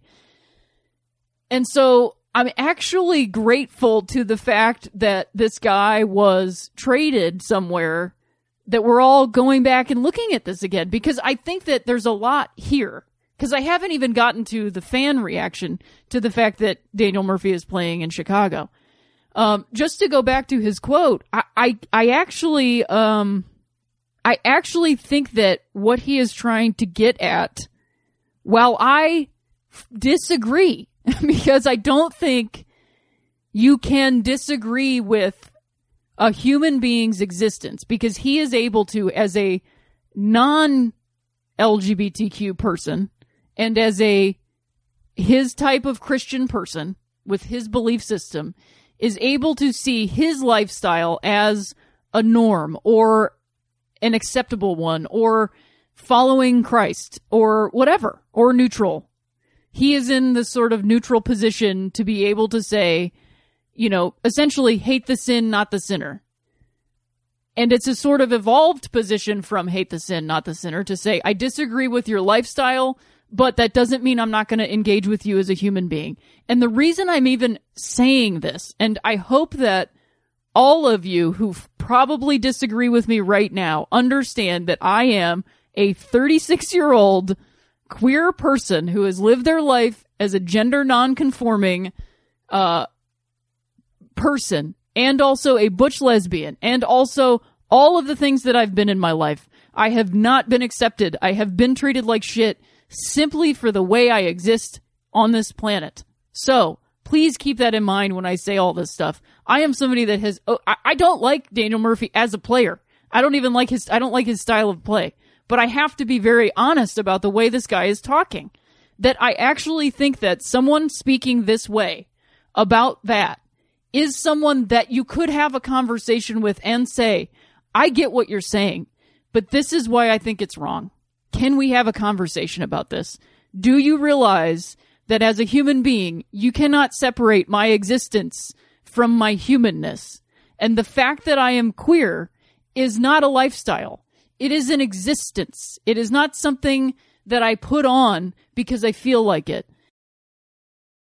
Moving now from the baseball diamond to the farthest reaches of outer space, we arrive at Treks in the City, an episode-by-episode recap of Star Trek The Next Generation hosted by Alice Wetterlin and Veronica Osorio that features the absolute best in feminist sci-fi comedy, plus soundboard sound effects, original songs, and amazing guests like Paul F. Tompkins, Amanda Seales, John Lovett, Ira Madison III, Joel Kim Booster, and many, many more. For Star Trek diehards and novices alike, Treks in the City has an absolute treasure chest of a back catalog. So subscribe and get caught up now before Alice and Veronica jump into Season 4 in 2019. And in the meantime, enjoy this clip of Alice, Veronica, and guest Whitmer Thomas singing an improvised pop-punk song about the android Data and his android offspring Lal from Season 3, Episode 16, The Offspring. I have something queued up. Oh, yeah. There you go. What am I singing about? Say goodbye to Lal. Okay. Lal was a really nice little robot. She felt a little too much. She liked her daddy and she liked his touch. She had emotion. She knew about paintings. She would spit a drink on her shirt. And one day she got too smart. And her little heart was torn apart. So she had to be repaired. But no matter how fast Daddy's hands could move, she had to die because they couldn't improve her. Oh, Daddy could have given her a deep ticking. Daddy could have given her a deep ticking. Lal has a big fuckable ass. Oh my god, what a delight. That's the best. I wish you would just record an album talking about... Well, we are going to record an album, so maybe we can, we can have that song be on it. I'll always do little choruses if you need me. I thanks. Y'all are really You'll good. You'll be there. Thank you. The Unofficial Expert with Sydney Washington and Marie Faustin is a podcast that we have always listened to with absolute awe at how funny it is, how fast it is. And so when Sydney and Marie brought The Unofficial Expert to Forever Dog this year, we were ecstatic. Each episode, Sydney and Marie invite on a guest who claims to be an expert in a very specific field. Flirting, porn, daddy issues, online dating, cookouts, stalking, sex toys, runaway brides. And they interview the guest to test their expertise, deciding by the end of the episode whether or not to crown them an unofficial expert. Please enjoy the following clip from the episode Sex Date Expert with guest Molly Austin. So I show up to the date and, well, first of all, wow, threesomes are a weird group of people to break into. I will say, as because like, well, I just want to let you know, people who are openly looking for threesomes are fucking weird.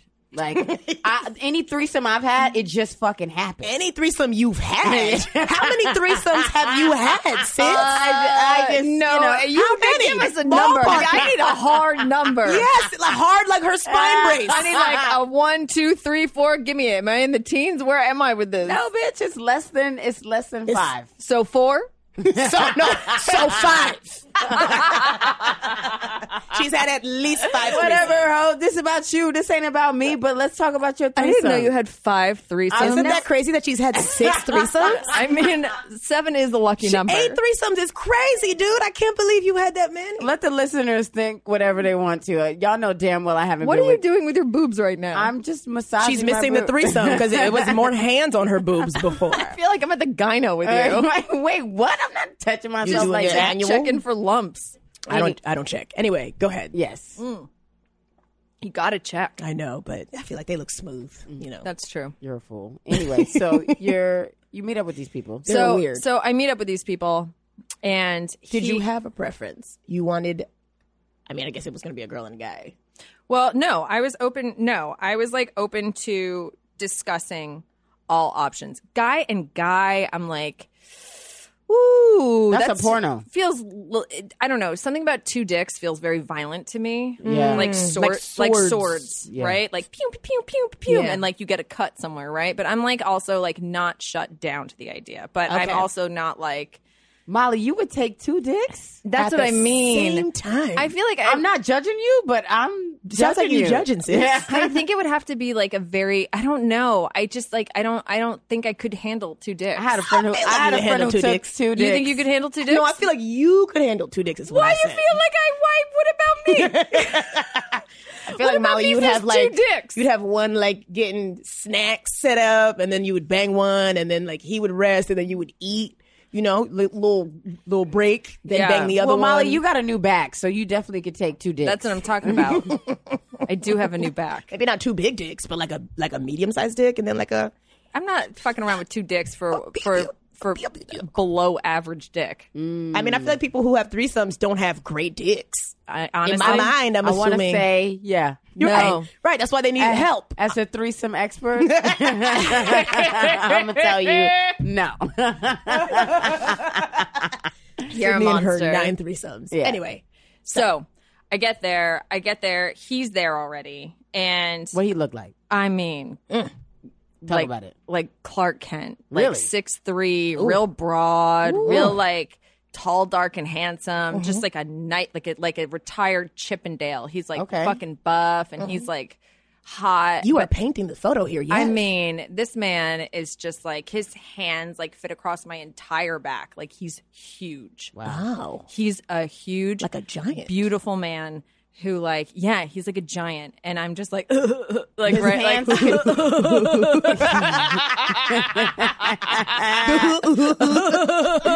So you were a dork. Yeah, but if he's that big and that fine, I would assume that means he either doesn't speak English or he's very dumb. right. Yes. No, I wouldn't made think that. No, I definitely made, because once I dated a male model, so I was like, perfect. Right, This they're is like- right up my alley. They don't like no words. I mean, I seen a picture of him. He's good looking, but he don't look dumb. No, he's actually not. He's actually very smart. Yeah, he and looks like, smart. I can see the way he part his fucking hair. He has a part. He has a part. Yes, He girl. parts his hair. It's smooth. He's like slick. He's like very. Molly, you should have led with the fact that he parts his hair. he I What's said comb? Clark Kent. I didn't know that Superman was parting his hair. I know that Clark Kent had glasses. Clark and Kent flies through the air, never loses his part. Never loses that curl. Nuts. So what does the girl look like? So she's late, and we are like, and I was like, Which whoa. is a terrible move for her because Oh my if God. I'm bringing my man to meet another bitch, I'm getting there early. Oh, yes. We're pulling up together. No, I'm getting there early. I'm like, No, you together meet me is there. the move. Right. Like, it was weird. Where was she that he got there first? Meet me early. I'm gonna get there early. Talk to the waiter. Listen, another bitch is coming in, and Yeah. it's gonna be messy. So Well, oh my God, Sydney is really, why is it so violent for you? And it was like, I'm told that it's her idea. The whole thing is her idea. The that whole means thing he's is, about to break up with her, and she's panicking. Right. That's what that is. Wow, you just ruined the end of the story, Sydney. Well, that's no, what happened. I'm saying that's a fact. Like, if you were like, "Yo, I'll do whatever you want, so you could stay," it would be a threesome. Well, yeah, Not me. See, this is why I don't. This is why I don't care about how men feel. I'm not. a desperate Hail Mary pass to keep my man is to bring another chicken to the situation? No. Girl, I would outta here. never. I'd be like, if you want to go, go. And also, I'm never going to bring someone into my situation. Yeah. I'm going out. I'm going out. I'm Yeah. going out for food. You know what I'm talking about? Because I want to go home. I don't want these people in my home. I don't want them in my space. I don't want no. I'm here. I for don't that. want to never see these people again. I don't even want them to be from this coast. Yeah. Boom. Well, you said they And were in they're not. California. Look at God. Look at God. In addition to the Thrilling Adventure Hour, we also had the privilege this year of working with Ben Blacker on another one of his podcasts, The Writers Panel, which celebrated its 400th episode this year with an amazing live show at Dynasty Typewriter in Los Angeles. The Writers Panel has one of the most impressive back catalogs you will ever find, featuring in-depth interviews with Vince Gilligan, Amy Sherman-Palladino, Jordan Peele and Keegan-Michael Key, Damon Lindelof, and many more television luminaries. The Writers Panel is the definitive guide to our golden age of TV, and I hope you enjoy this highlight from the live 400th episode, which featured an incredible panel of writers and showrunners, including Caroline Dries, LaToya Morgan, Alexander Cunningham, Monica Breen, Christine Boylan, Chernold Edwards, Angela Kang, and Jennifer Hutchinson. Well, it seems to me that a lot of the requests for free work come from a place of fear on the buyer's side. It's we need to feel secure in paying you to do this thing, so do all the free stuff first. But what's hard is when you go into pitch, and I would love to hear from everybody here who's like sold all this stuff, because I've sold certain things and some things go and some things don't, but they want this is such a Tony Robbins thing of like a need for like certainty and a need for adventure at the same time. And that's what they want. They want certainty. They want to know you have all the secrets of the universe in your iPad or in your cards or in your head, however you pitch. But they also want to be enticed. So they want you to tell them everything, but they don't want you to tell them everything because they want to be seduced. And that's important too. So like I've been back and forth working on a couple of pitches the last couple of months and trying to find that level of, I'm the kind of person who I will like arrest you for 8 hours and tell you every single detail of this whole world. And nobody wants that, obviously, right? But at the same time, the 10-minute pitch is like, I haven't even gotten into the part where the angels come down. Just, just give me 5 more minutes, So, I mean, the balance of what do you keep and what do you not keep? And walking into a room where if you're pitching on a book, you have to assume no one's read that book. Even though the people you're bringing with you, the producers, will have read it and they know it, and maybe you know the author, maybe that's going great. Podcast, they probably heard it, right? But because they're not readers, right? Well, and to be fair, they have to read a lot. Sure, and they all have families, Absolutely. And it's I get that. But I don't get it. I want them to have read more, but I never expect it. That's the thing. So, what's the balance for you guys of seduction and enticement versus, listen, here is a chart of 5 to 7 seasons, and here are the points we're going to hit, and it's going to spike on Twitter season 4 because of this. Right. Just trust me. Like, how do we do that? Well, and the details that you think are important versus the ones that are important for telling that story.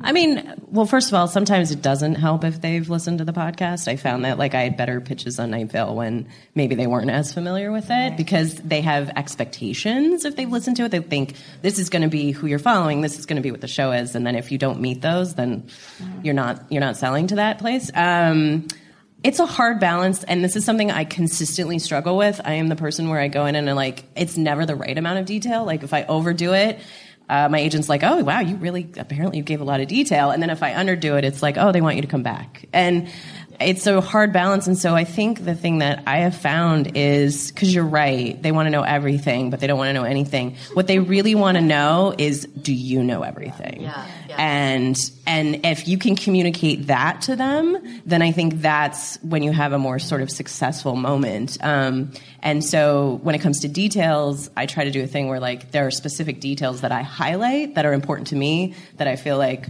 I can pitch really well because they're meaningful for me. And then they're like, oh, she has details. There must be more details. It's not always successful, but I think that's the thing is do you have a point of view that's really strong? Can we invest in you even if we don't have it all in our heads? Yeah. Monica, you were nodding your head during this. I mean, I have no answer to this because I struggle with it all the time. And the one the most successful pitch I had, which was Midnight Texas, I walk in and give them 30 minutes of a small town story, and it was based on a book that no one had read. And they looked at me and said, "Turn around, Monica." And I turn around, and there's a picture of Jamie Alexander's back with all the tattoos on it, and they're like, "Make it that, and you got a deal." And they walk out. I'm getting high fives from the producer. I'm like, "What just happened? I didn't pitch that, though, at all. Like, it's a small town soap opera. What is this?"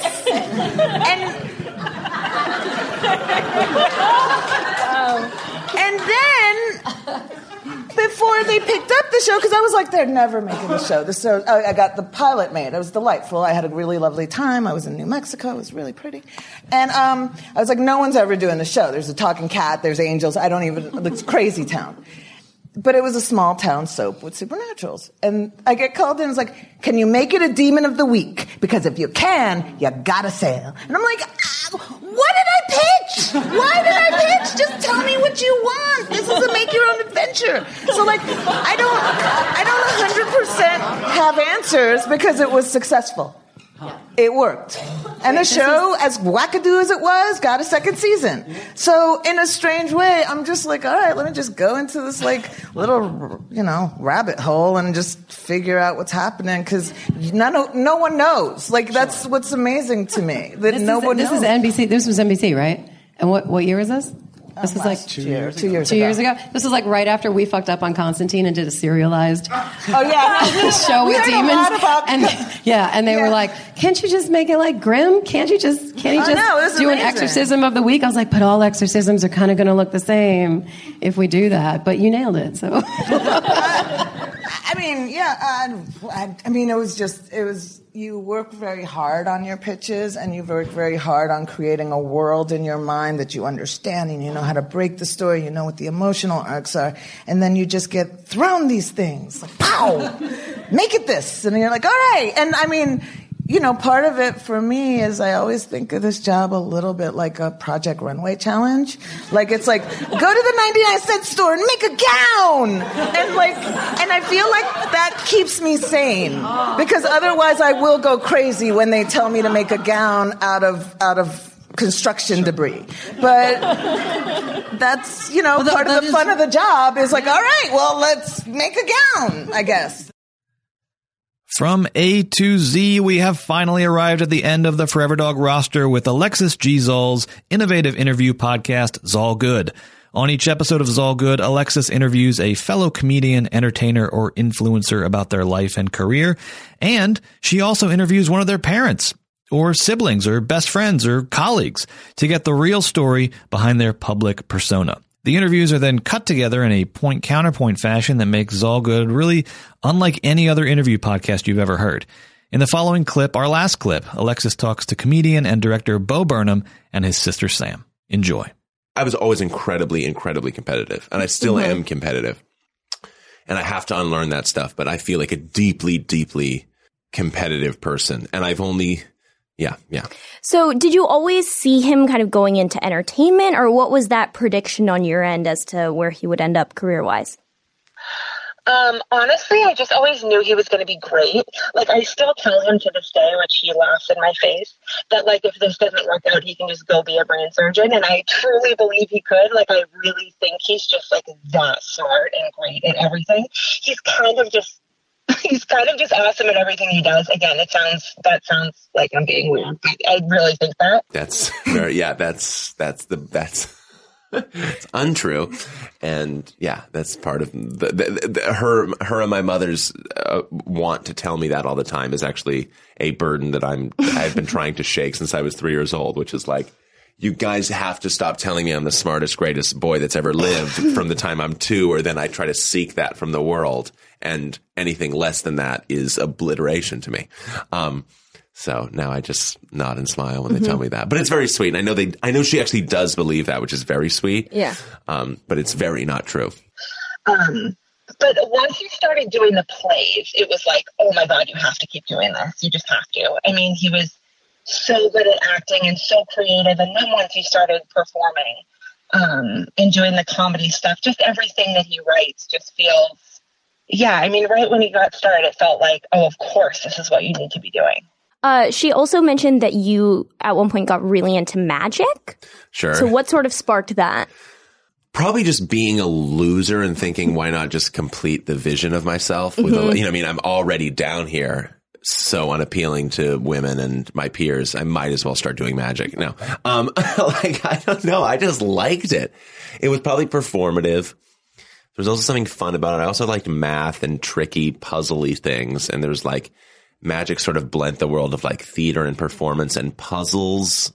And again, just repulsion to everyone around you. It also, I don't know. I still love magic.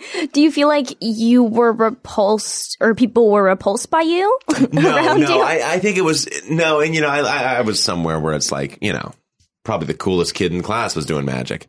But yeah, I felt uncool, not uncool. Yeah. I mean, a dork. Nah, that word's become something else. I was just a passionate little dork. Okay. So you had your specific interests that you were very into. Yeah. Just theater and magic. And I have friends where I look back, I'm like, man, you were cool. You were cool at 12. It's not about being cool. You were cool necessarily to those around you. I would just always, just had eccentric interests. I think there is something cool about being a young person and liking what you like and not being, concerned if that's necessarily the coolest thing. I think that gets cooler and cooler in hindsight as you get older. You're like, oh, I was confident. Yes. Yeah, I think so. In hindsight, I wish hindsight did worked on magic. But it just isn't working for me. It's immune. Svengali decks and foam rabbits are not really helping.